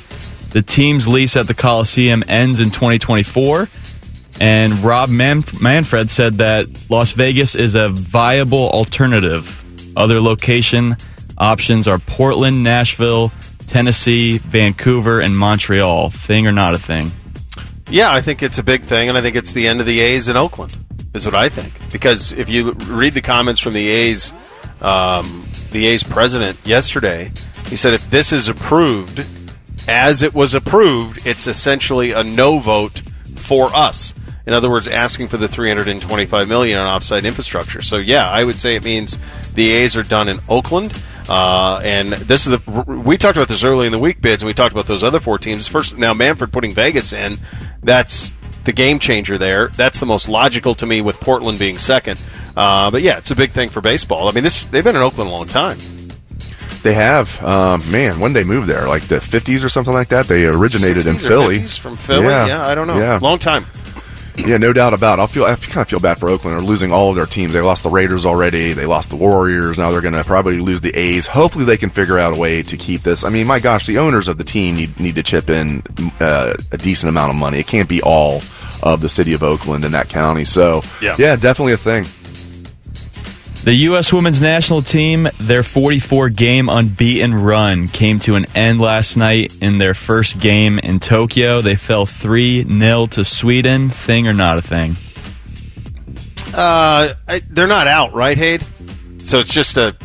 No, it's just whipped. But I assume it's like a group stage. Group stage, yeah. So not a thing. They'll be fine. Yeah, not a thing. If they get knocked out of the actual tournament without getting a gold medal, then it'll be a thing. New Vanderbilt coach and former Notre Dame defensive coordinator Clark Lee had players practice in jerseys without numbers as a way to suggest that the Commodores have to earn their keep. Lee got the idea from Vanderbilt baseball coach Tim Corbin, a close friend who uses like a similar tactic with his program. Thing or not a thing? Is this the football coach? So he's a football coach, Yeah, sorry, right? he's a football coach. Yep. It's like the black stripe version of what Ohio State does. Yeah. Look, all of this stuff is gimmicky. It's all to build culture.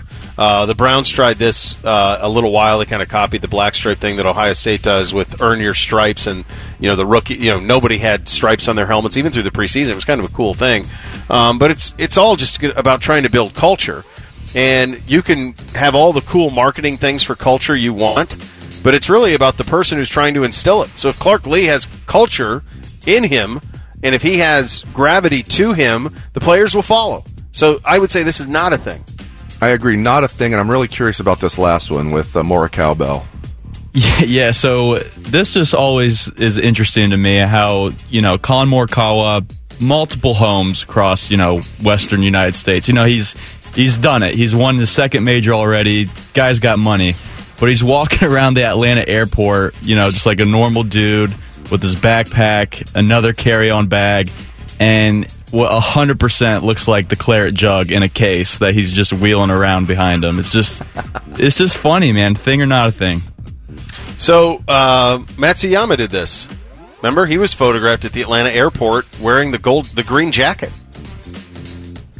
These guys are anonymous, though. I mean, this is a fun little story, but these guys are anonymous, and there's nobody in golf, and this is a problem that golf has. If you're not a golf watcher, you don't know who any of these people are. You don't know who Jordan Spieth is. I mean, who would you say, other than Phil Mickelson, who's known to the non-golf fan or the non-sports fan on the PGA Tour right now? It's maybe anonymous. Koepka and DeChambeau because they have that feud, but maybe it's crossed over to the mainstream. Well, I was wondering. I didn't know if that had crossed over. When I need to know something like this, I always ask my wife. A lot of ads. Yeah, when I need to know this, I always ask my wife. Like, if it's crossed over, because she follows sports just enough. Like, she doesn't miss an Ohio State football game, but that's like the only sports that she watches. But she, follows along enough. So if I need to know if it's crossed over to the mainstream, ask her in the break. Is she home? Text her. Yeah, she's home. Yeah, she's a teacher, so she's home. I'll ask her during the break. Yeah, we'll find out. See if she knows who any of these guys are. And real quick, you're probably right. And real quick, I wonder if she knows. She probably doesn't know who DeChambeau is now that I think about it. Real quick, this story reminds me of Eddie George when he won the Heisman. He's coming back from New York. You guys will remember this story. And the Heisman broke when he was going through security to try and fly back to Columbus. They actually broke the Heisman trophy putting it through one of those scanners. Like Eddie was trying to hide something in the.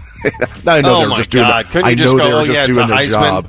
I know they were just doing their job, but it broke going through one of those X-ray machines, and they got him in Newen. Though. But yeah, good grief. All right, good stuff. We hit Hey Guys coming up next. Still time to get your question in. Hashtag Hey Guys at 971BLS. Answer anything that you want to ask coming up here in a couple of minutes. Take a look at the college football playoff expansion and where it could be expanding to. Plus, Bob Nightingale will join us at 11:30. Talk a little Major League Baseball. You're officially endorsed at the bottom of the next hour, rather.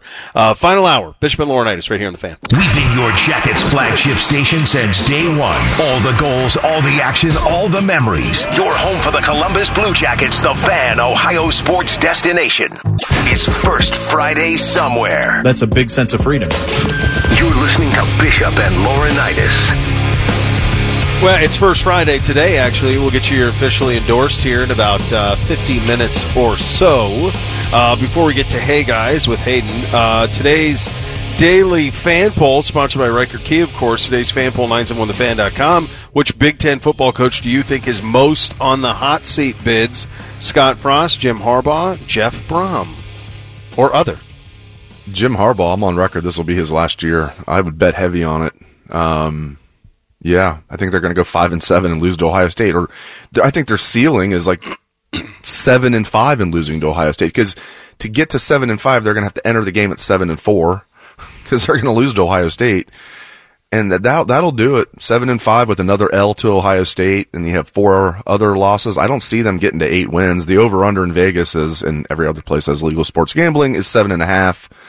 There's no safe bet in sports gambling. You can never look at it like that. But, like, man, that's an intriguing one to go the under on 7.5, because you're telling me for you to lose that bet, if you take the under, Michigan would have to enter the game at 8-3. If you believe that Ohio State's going to beat Michigan, which is not a huge leap of faith, they would need to enter the game at 8-3. Michigan would, for you to lose that bet, because they're going to finish. That would mean they would finish 8-4, because it's just the 12 regular season games are factored in. I think it's Jim Harbaugh. He's actually done a better job than Frost. Frost's been an unmitigated disaster. I didn't see that coming either. Yeah, no, I hear you. No. He's been an unmitigated disaster. I just don't know if you're Nebraska.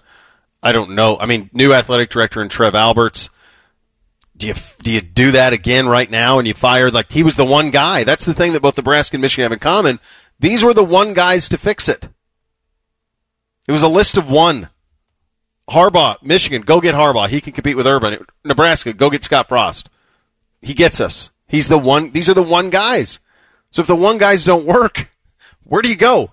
That's the tricky part with both of these. And I think Harbaugh, what's interesting about him is his trajectory was fine until we broke his spirit in 16, and then again when the revenge tour came to a crashing halt. But I mean, I really think 16, Harrison, like all of that stuff broke him. But he was off to a nice start and just couldn't keep momentum. Scott Frost had never been able to get out of his own way. I mean, the Wan'Dale Robinson transferred out to Kentucky. He'd been there all those years, and now he's gone. Crazy. And Brom's one, when you look at Brom, you say to yourself, boy, does he wish he had that back. Because he could have gone to Louisville. He could have gone home. He was offered the job, stayed at Purdue, because I think he felt obligation to those recruits. Rondale Moore, all that. Well, now Rondale Moore's gone. He's with the Arizona Cardinals. So, it's kind of all three of those guys are in interesting spots going into the season, but it's hard to fire family. And Frost and Harbaugh in those two constituencies are family. So it's a tough spot. All right, time for Hey Guys. Hayden's here. Go ahead, bud. Nothing is off limits. Your participation is required. Just use the hashtag HeyGuys and ask Bishop and Laurinaitis anything you want. Do it now. All right, this first one's going to be from Sean. He says, it's talked about on the show often, and every time it comes up, it makes me sad that it actually hasn't happened yet. But how can we actually get the gray back on the sleeves of Ohio State football uniforms? Let's get this done. Does this matter to you as much as it matters to me, Bids, the gray? I like it a lot. It is we are the scarlet and gray, correct? So That's the correct. home jersey should have gray on it as opposed to not. I mean, I think my position on this has been made pretty clear over the years. It's an easy fix. They wear them in the big games. They look stunning. It's a gorgeous uniform. I have no idea why they haven't.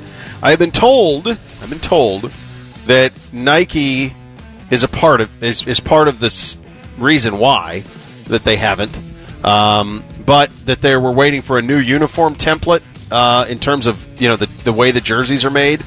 So hopefully this can be remedied. We've been in this look since what, 06?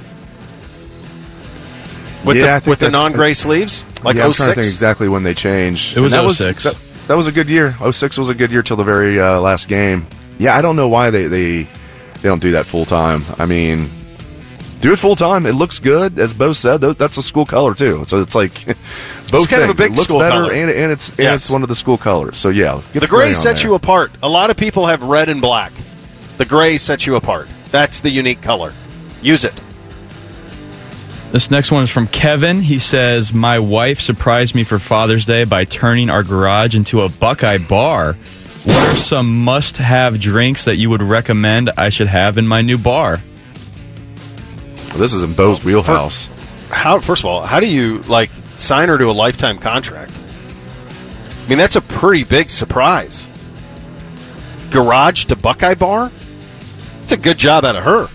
I mean, whatever the equivalent in a handbag, jewelry, shoes, whatever she's into, make it happen, buddy. That's what I tell you right out of the gates. Listen, what you're primarily going to want is your standards. So what it really is going to come down to is the right spirits. But you're going to need a bourbon, you're going to need a scotch, obviously, you're going to need a vodka, tequila, these type of things, and then it's just about personal preference.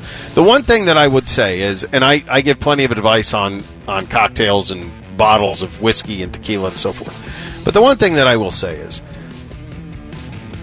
the pursuit of spirits is a completely subjective process. It's just what you like. It kills me when people say, oh yeah, there's a specific bourbon out there right now that's readily available that's about a $70 bottle of bourbon. And because it has a $70 price tag on it, it is thought to be great. Now, I personally don't think it's great. I think it's incredibly average, and I'm not going to bury it because there's no sense in it. But I think it's very average. In fact, below average. In fact, I think if you go, there's probably several bottles around $30 that, in my opinion, are significantly better. But my palate's different than others. And so, when it comes to spirits, trust your palate, like what you like, and have confidence in what you like. And that's how I'd fill up your bar. You need scotch, bourbon, tequila, vodka. That's it. That's the list.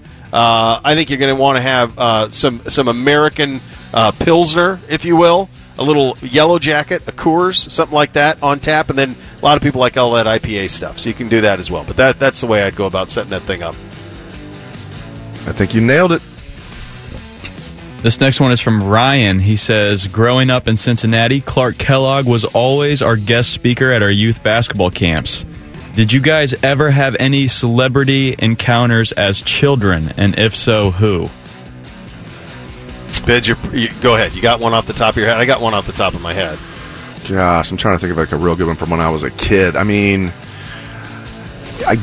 was such an Ohio State football fan. I guess getting to meet Keith Byers right before the 1984 season when he should have won the Heisman Trophy. They came to Dayton's Welcome Stadium. They did a traveling spring game that spring. They went to different places, and Tom Zach and Chris Carter, but getting to meet Keith Byers and get his autograph, I guess, that was pretty cool as a little kid. When I went on a cruise one time, Dan Marley was on there just as a regular guy. Marley, I got to hang out with Dan Marley for like a good part of the weekend, his buddy, and he was so freaking cool. I'll go with Dan Marley. That was pretty cool. Growing up where I did, remote Montana, you don't get a whole lot of athlete celebrities coming through.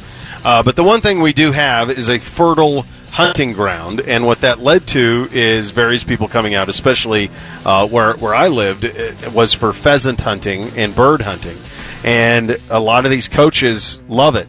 And so there were two specifically who did, and they would come every so often, and they would put on a camp, and they would go hunting, and it was Dale Brown and Bob Knight. And so I have a T-shirt from the Dale Brown basketball camp, the former LSU head coach. I have a Dale Brown basketball camp shirt. And then Bob Knight, my brother actually served him. My brother was working at a bar at the time and served him, and he actually went and hunted pheasants out at my uncle's place. So they go to north central Montana and crush some pheasant from time to time. Nice. Very nice. This next one's from Zane. He says, if Saban's comments are true and kids are making that much money from NIL, then what impact would that have on kids trying to leave early to get paid in the NFL? If they can just stay and have a starting spot, chance at a championship, free education, and making that kind of money, why leave? Yeah, the only thing I would say, if you don't mind me going first, Bo, is I do think it's going to help guys stay for the most part, especially if a guy's like, one of these guys that's knows he's not going to be a high pick, but he's like, you know what, I'm just done with school. I want to make whatever I can, even if I'm a 4th or 5th round pick. I do think that's going to help. But I also wonder if guys are going to think, like, listen, like, I've got to go to the NFL now because the career of a football player is so short. The average career of an NFL player is like 2 years, 2.1 years or something for draft picks, guys that actually play in the league, not just guys that, like, get picked up off, practice squads and stuff like that, never actually are on a roster. So there might be some of that, like, I still got to go to the league if I want to make the kind of money that's going to make me, like, a millionaire. But I do think it will help some guys stay in school longer. I think our conversation about E.J. Liddell in the previous hour is a prime example of this, that he made guys like that, really good college basketball players, like Aaron Kraft. What would Aaron Kraft have made on name, image, and likeness over his time at Ohio State? 4 years. 4 years. Think about that. What he would have made, and it probably, there's no doubt it would have superseded anything he made as a professional player. I think you have to be careful because I don't think there's going to be a lot of guys, and I don't believe that Bryce Young's making $1 million, 7 figures. I don't buy that for a second. I think that was done for recruiting, as I said earlier. But I think he's probably made a pretty good amount of money. But let's remember, he's the quarterback at Alabama, and he was the number 1 recruit in the country. Like, it's not going to be everybody making that, and I think most won't. Could Quinn Ewers make that? For sure. Absolutely. Especially if he lives up to the hype. Will Archie Manning's grandson make that? Yeah, he's going to make that. Wherever he goes, he's going to make that. Those type of players will, but by and large, they won't. I think about, like, JT, who was a 4-year player here. Even more so, Dave, I think of guys like Braxton Miller, Terrell Pryor, Troy Smith. I think there was big money on the table for guys like that who stuck around.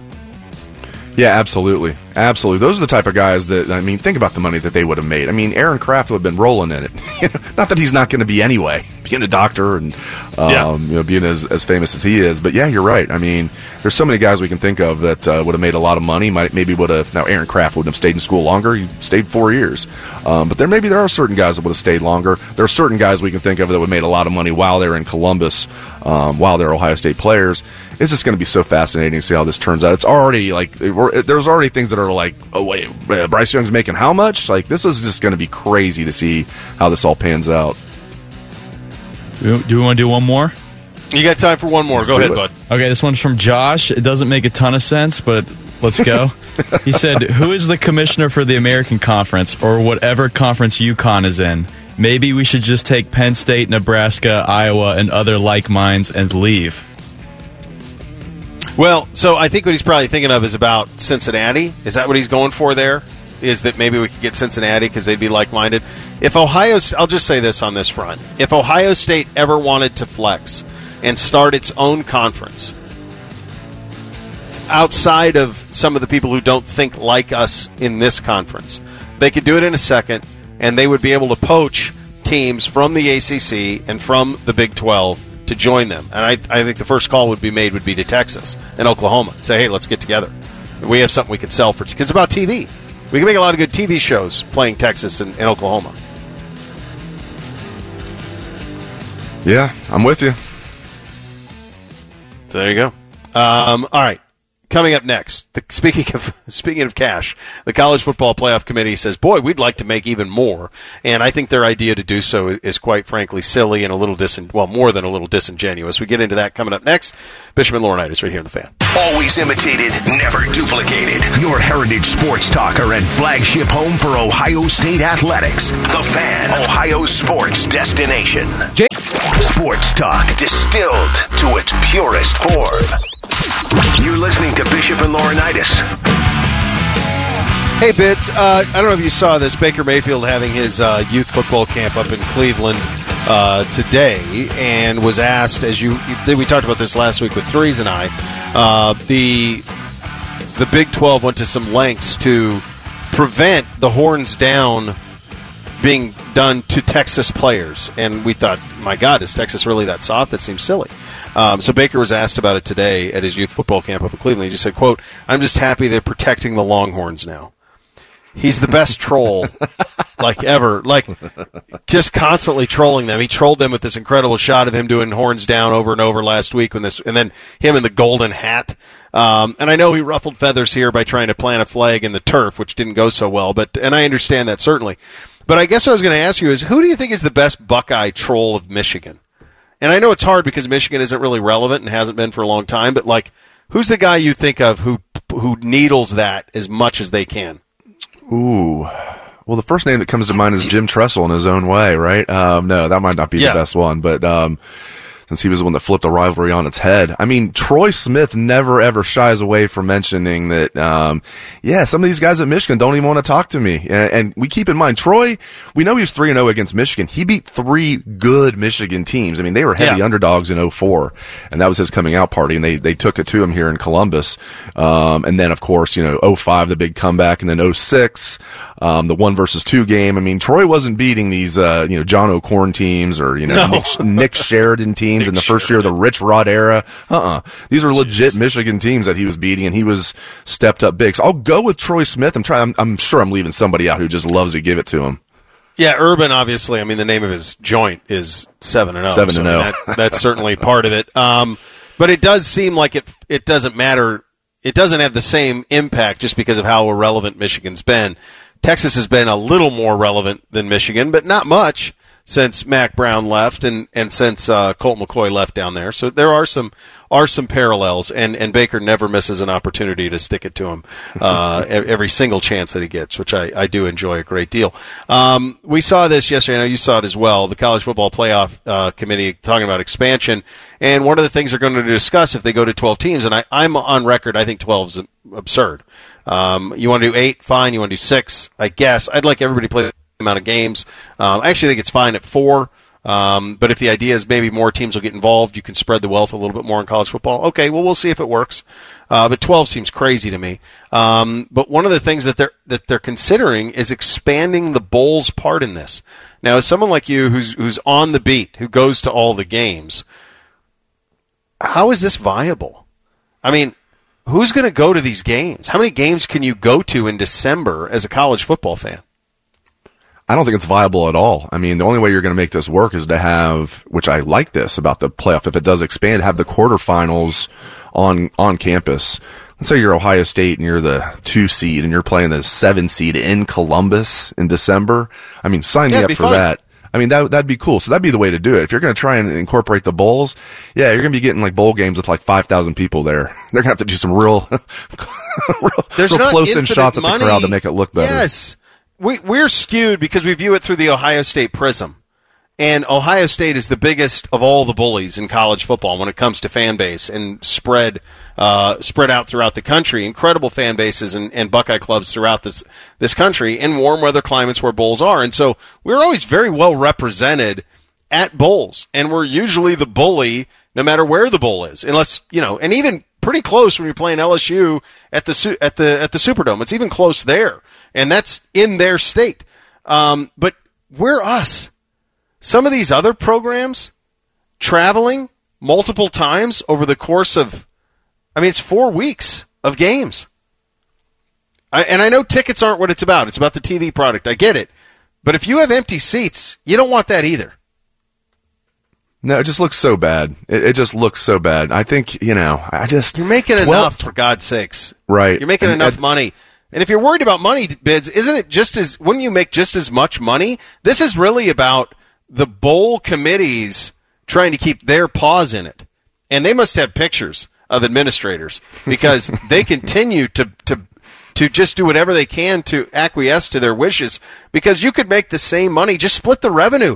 Just say all of the teams that are in it, the 12 teams that are in it, and everybody's hosting a quarterfinal, all of those ticket sales are all split evenly among the 12 teams that make it. That solves it. Yeah, and that's the thing. I mean, they're saying they're going to make an extra $6 billion if they go to 12. Still, man. Jeez. I mean, you're watering down the product big time. I mean, that's, I hate to agree with Dabo, but 12 is too many. It really is. It really is. I mean, we like to say in college football that every game matters in the regular season, and that's still true. I mean, especially when only 4 teams are making it, and it still would be true with 8. You get to 12, man. If you're Alabama and there's 12 teams, if you're Alabama, you could go 9-3, not win the SEC, and you're almost guaranteed to still be ranked in the top 12. Now, being ranked in the top 12 might not be enough, because there could be, whoever the best group of 5 team would get in as long as they're ranked. And I like that idea. I like getting that one group of 5 team, whoever the best group of 5 team. I like that they're going to have a chance to win a national championship. I think there's a way to incorporate them with 8, though. You can have There eight is, and still have the best group of course. 5 team make it as the 8th seed, probably. Yeah. Okay, well, so let me just play this out for you. So if Notre Dame is playing Indiana, because the top 4 get buys, right? That's the way they're going to do this. So it'd be 5 versus 12. So this is the AP from this year. So if Notre Dame's playing Indiana in Nashville, is that a tough ticket? Not exactly, right? No. Is Northwestern Georgia in Dallas a tough ticket? Is Iowa State Cincinnati in Pasadena a tough ticket? Negative all the way around. No. They're not. They're not tough tickets. And that's, to me, like, okay, you want to satisfy these bowls and their sponsorships because you feel like you owe them, I guess. But to what end? When's it end? And that's something like, at some point, enough has to be enough. It just does. It's no other way to do it. Major League Baseball conversation with USA Today's Bob Nightingale coming up next. Bishop and Laurinaitis, right here on The Fan. The biggest guests, earth-shattering opinions, and Maddie making Anthony do push-ups during commercial breaks. I can't feel my legs. My bad, bro. Rockman and Ice. Weekdays from noon to 3. The Fan. 2 men complaining about first world problems. You're not getting the point, kid. This is Bishop and Laurinaitis.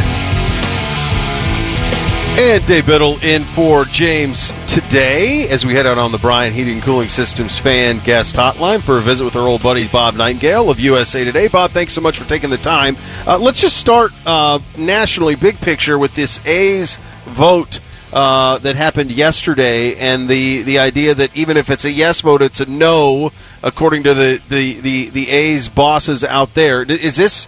We've heard Manfred comment the Vegas is a real option. Is this the end of the A's in Oakland, in your view?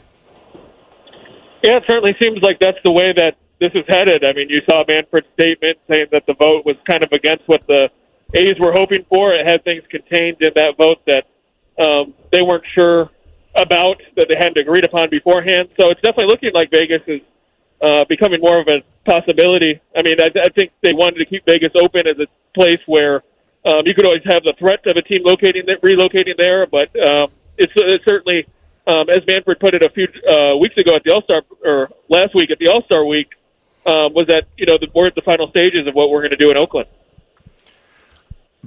Bob, the runner on second to begin extra innings, I know this is a hot-button topic. I tend to like it. I'm curious your thoughts on it, and do you think it'll stick? I actually like it personally. I just think it adds something different to extra innings. I thought extra innings became a little stale in recent years when you're just looking at teams who are homering after the 9th inning. It just seemed like you were waiting for the first team to homer, and that's who was going to win. But it doesn't sound like it's going to stick around. Commissioner Manfred said also last week at the All-Star game that it's something that he doesn't see long-term. Obviously, that could be a negotiating tactic, but it sounds like that probably is on the way out, or maybe if there's a compromise, it would be later in the game. Maybe you start that in the 11th inning or 12th inning instead of right in the 10th. Bob, I want to bring it back to the comments you're making about the A's and the idea about Vegas, because some of the other cities that we see prominently mentioned here get mentioned a lot. Nashville among them, Portland among them, Montreal and Vancouver to varying degrees, but the 2 American cities certainly. Are there any other franchises that are getting close to the situation the A's are in? And if not, would Major League Baseball consider expanding in the near future at all to those cities? Yeah, I mean, Nashville, they've been looking at an expansion team for a little while. Dave Dombrowski, before he became the general manager of the Phillies last offseason, that was something where he was kind of spearheading the effort, was trying to bring a team to Nashville. You look at the Tampa Bay Rays, they have the next behind Oakland, kind of the next stadium situation, but they can't break their lease like Oakland can. Oakland runs out, I think, 2024. So the difference there is that you have to have a team in Tampa Bay for at least a little while. So that kind of pushes it closer to 2030, where you'd look at somewhere where you'd fill somewhere if Tampa Bay was going to move. Unlike Oakland, where it's a little bit more pressing because once that lease expires, they have to play somewhere, and if it's not going to be Oakland, you have to find somewhere else to play. Bob, I want to ask you about the Cincinnati Reds. They're 6.5 games out. They feel like if they could improve the bullpen, they could be a legit team. But man, it's I know it's not late, but it's not early anymore. That's for sure. With 60-some games left to play, what do you make of the Reds? Can they make a run at the Brewers? And do you think they're going to add to their bullpen? Yeah, I mean, that's the big question is how much can they add to their bullpen. I mean, that's been the one weakness. You look at what they've kind of done after the All-Star break. They've had a lead and past the fifth inning in 2 games against the Brewers that they lost, and then the extra innings game that they lost a couple of days ago to the New York Mets. So you look at what the bullpen obviously is the biggest need. 6.5 games back. You don't love your playoff odds at that point. But, it's kind of turned into a 2-team division at this rate. I mean, the Chicago Cubs are selling. The St. Louis Cardinals just haven't been able to get out of the mud. They blew a 5-run lead in the 9th inning yesterday. So if it's a 2-team race, I mean, you have to at least take your chances there, I think. Just because, the Brewers have played unbelievable since they acquired Willie Adames, the shortstop, had the best record in baseball since he joined the team. But, all it takes is a bad week, 1 week or 2 weeks, and you're right back in it. So if it's a 2-team race, which it's starting to align that way, I think you do have to make a run for it. Bob Nightingale, our guest of USA Today on the Bryan Heating and Cooling Systems Fan Guest Hotline. Bob, let's go up to the North Coast here in Ohio and the Cleveland Indians. Just a couple of games out, hanging around, lost a couple of games here, obviously, with the Astros on the slate tonight. They have really done a fantastic job of vacillating between here's a contender, but knowing the perfect time to sell and getting a lot back. What do you anticipate them doing in the lead up to the deadline? Yeah, I mean, they're in a tougher spot, I think, just because you look at what the Chicago White Sox have been able to do. You look at the White Sox, they're probably going to add at the deadline. They've dealt with a ton of injuries, but, when they get Yasmani Grandal back and some of those other guys in August, you look at the lead that the White Sox have, and you're just banking on the wild card. And obviously, you lose games like the Astros. That kind of is a barometer if you're a playoff team. So I could see them more being a stand-pat type team. But, look what they kind of did in the offseason. They kind of retooled. You trade Francisco Lindor, and I think they've exceeded expectations to this point. So, I think they're on the right track. It's just I think it's hard to see them overcoming the White Sox to win the division, and the wild card's such a harder thing to grab there. Another hard thing to grab, the labor dispute with baseball. What do you think is going to happen this offseason, Bob? I know it's hard to predict, but do you think they're going to get on the same page or at least the same book, the players and the owners, or could we be looking at a work stoppage next season? I definitely think it's a possibility. You hope, just as someone working in baseball, you just hope that the money that's at stake on both sides, that it's too much for both sides to get to a point where there is a work stoppage. The collective bargaining agreement ends on December 1st. So you're going to hear a lot of stuff at the beginning of the offseason about how the sides are apart and what they're working on. But I do think there's a willingness on both sides that it's not going to be hopefully as nasty as it was trying to restart the season last year, where it turned into the 60-game season, where it just played out publicly. I think the players, union, and the league both have a desire not to let it get as nasty as it did last year. Bob, the interesting thing is, and you would have a much better perspective on this than I would, obviously, and why I'll ask the question. I don't know that there's been young stars more fun than this group are when you think of Tatis, Ohtani, among others. This is a real golden era with young superstars in markets that maybe aren't New York, aren't Boston, where you're typically used to seeing them, but gaining real attention. And I see it with my younger kids. I mean, they look forward to this stuff. These guys are reaching. Is baseball? This is a sport that usually that it's not great at promoting their own young players. Are they doing enough to make sure that these guys get the attention they deserve? Because it does seem like this is a special time to be a baseball fan. Yeah, I think it's improving there. I mean, you look at like Fernando Tatis, right around the time he signed his contract before the season, signed the contract extension. He was on video game covers, and you see him being out in more commercials. And so you're seeing a little bit, I think, more effort there. Ohtani, like you mentioned, I mean, he's a global star right now, a talent that we haven't seen in baseball and, maybe since Babe Ruth. So, there's a lot of unique circumstances. I mean, like you talked about the young guys coming up. Ronald Acuna just got hurt. Juan Soto. But, I mean, these guys are going to be around for the next 10 years. And like you said, not in the major markets that we're used to. But I do think there's been a more effort there to say, okay, Mike Trout, he didn't get the publicity probably nationally he should be getting. But these other guys, these young guys, maybe there's a chance to make up for that. The Indians are sitting there at 47 and 45, 9.5 games back of the White Sox. Do you think the Indians will be sellers? I don't know if there's much to see them selling on. I mean, a lot of the talent they have is under control for future seasons. So it's not like there's a demand that you have to trade him now or you're going to lose him to free agency immediately. Jose Ramirez is probably the big name to watch if they were to become sellers. But you can kick that to the offseason, too. So it's one of those, I think they're going to have a high ask. The front office there have a high ask, and then if they reach it, they do. If teams don't do it, then you can try again in the offseason. Bob, great stuff as always, man. Appreciate your time. Thanks for hopping on with us today. Yeah, thanks for having me. All right, that's Bob Nightingale, USA Today on the Baseball Beat. We get you officially endorsed in 3 things on the first Friday. Up next, Bishop and Laurinaitis right here on The Fan. All the dumb things we say are on demand when you want them. Just utilize the computer chip we've implanted into your brain. The Fan, Ohio sports destination. A linebacker and a man of leisure. This doesn't even make sense. You're listening to Bishop and Laurinaitis. All right, final segment here on a First Friday Miracle edition of the program. Hit it, Hayden. 1, 2, 1, 2, 3 things with Bishop and Laurinaitis. Sponsored by Custom Air. Custom Air. Custom Solutions. Custom Comfort. This is my, we got to do officially endorsed. We got to do officially endorsed, Hayden. Get rid of the sounder. Get rid of it. Officially it's First Friday. Endorsed. First Friday, hit it now. Hurry, quick. 1, 2, 3 things with Bishop and Laurinaitis. I don't know what I need to hit. I don't know what I need to hit. Do you don't have the First Friday? I don't think I do. First Friday Miracle. This is my first Friday. Oh, for God's sakes. I'm trash. No, we have to have it. It's a First Friday. You hear from Roger Sterling. You'll join a cocktail. This is what we do. Oh, you hate to see it. You hate to see it. It's First Friday somewhere. Oh, that's a big sense there you of go. You're listening to Bishop and Laurinaitis. No, that's not it either. That's the rejoin.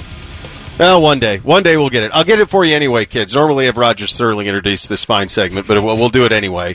I'm in the grocery store and I see fresh squeezed grapefruit juice, and I think to myself, well, that's an interesting, refreshing elixir there. So perhaps there are things that we can make with this. And I reminded of my youth, and certainly I had a buddy in college who ordered a Greyhound, which is a vodka with grapefruit and a little bit of soda in it, and enjoyed that a little bit. But there is also the Paloma, and I prefer the tequila to the vodka, so we're going to go with that today. The Paloma, your officially cocktail. I think you can go with a Reposado tequila on this. Patron is a good one to use.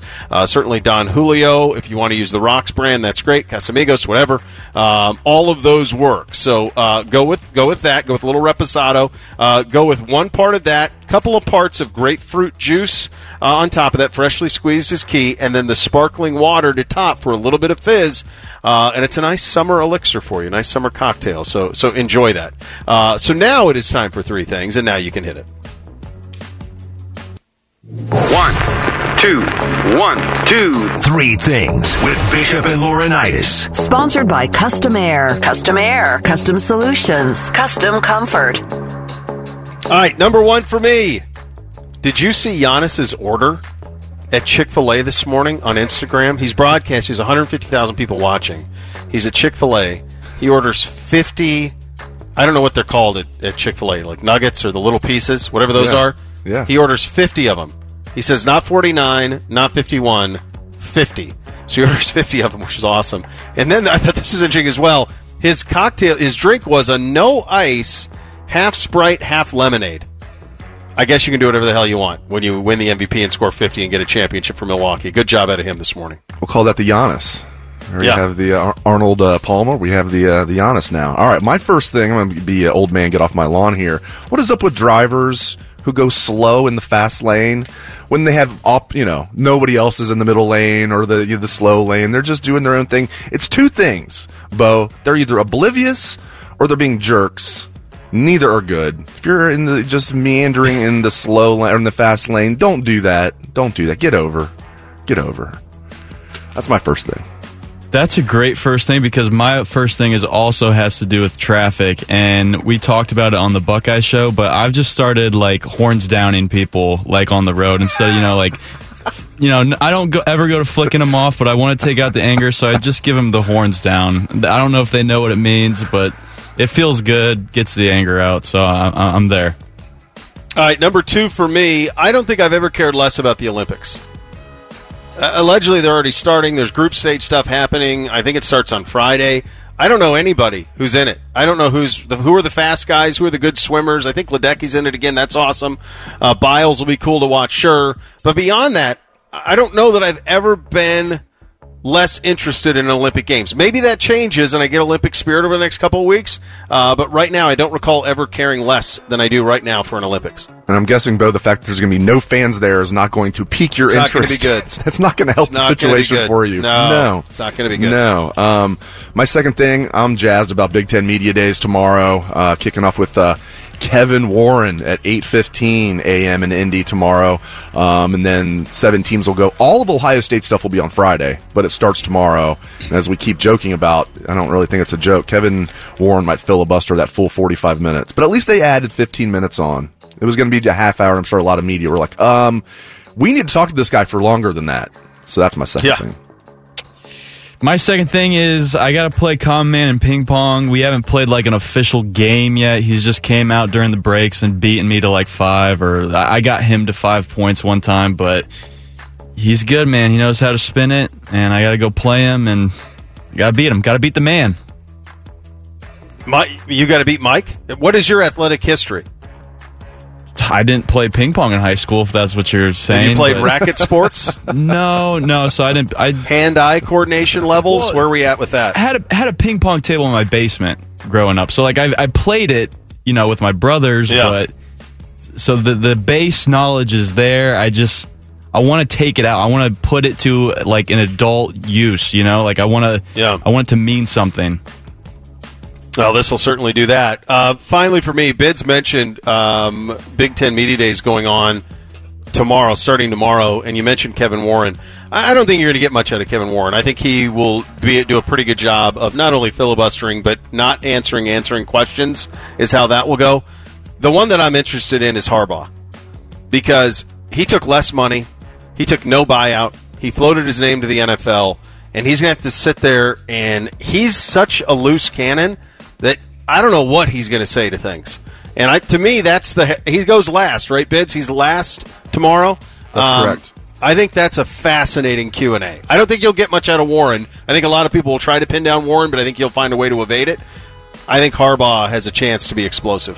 Oh, for sure. That's going to be ultra intriguing tomorrow. I love that one, Bo. All right, my third thing. Right after the show, I'm getting a COVID test, because I have to go to Big Ten Media Days. And I'm fully vaccinated, but I've never had a COVID test. So I'm finally getting a COVID test, which is kind of a backwards way to do it, but I have to do it to travel per my company. The Big Ten's not making you do this, but my company is making us do it. So I have to, right after the show, I'm getting my first ever COVID test after I've been vaccinated, which is interesting, but that's the way it is. It'll be painless. It's easy. Yeah. It's safe. My last thing is I was going to let my parents' dogs out last night because they were out of town, and I, go do them a favor. And I hear the dogs barking as I'm pulling up, so I'm like, these turds, like I'm gonna scare them, I'm gonna get them back, because these turds. Yeah, so I flip swing the garage door open, and I'm like in a wrestler stance, like trying to scare them. Because I know that they're soft, I know they're not really gonna like do anything to me, like bite me or anything. And I scared them so badly that they just started, like, peeing themselves. And I really wasn't expecting that. So I got them good, but I had to clean up the mess, man. It was tough. But there you go. Listen, Bid, safe travels. Good job this week on the program, buddy. Always good having you on. I think you're on in a couple of weeks with me again, so we look forward to that. James will be back tomorrow. We have a little bit of Rothman and Ice coming up next. Enjoy your first Friday. Act accordingly. Bishop and Laurinaitis right here on The Fan. Every fan knows the right player in the right position can be a game changer. Put LifeLock between your identity and identity thieves to monitor and alert you to threats you could miss. Plus, with a U.S.-based restoration specialist on your team, you won't have to face drained accounts, fraudulent loans, or other losses from identity theft alone. All backed by the LifeLock $1 Million Protection Package. Change the game on identity theft. Save up to 25% your first year at LifeLock.com/aware.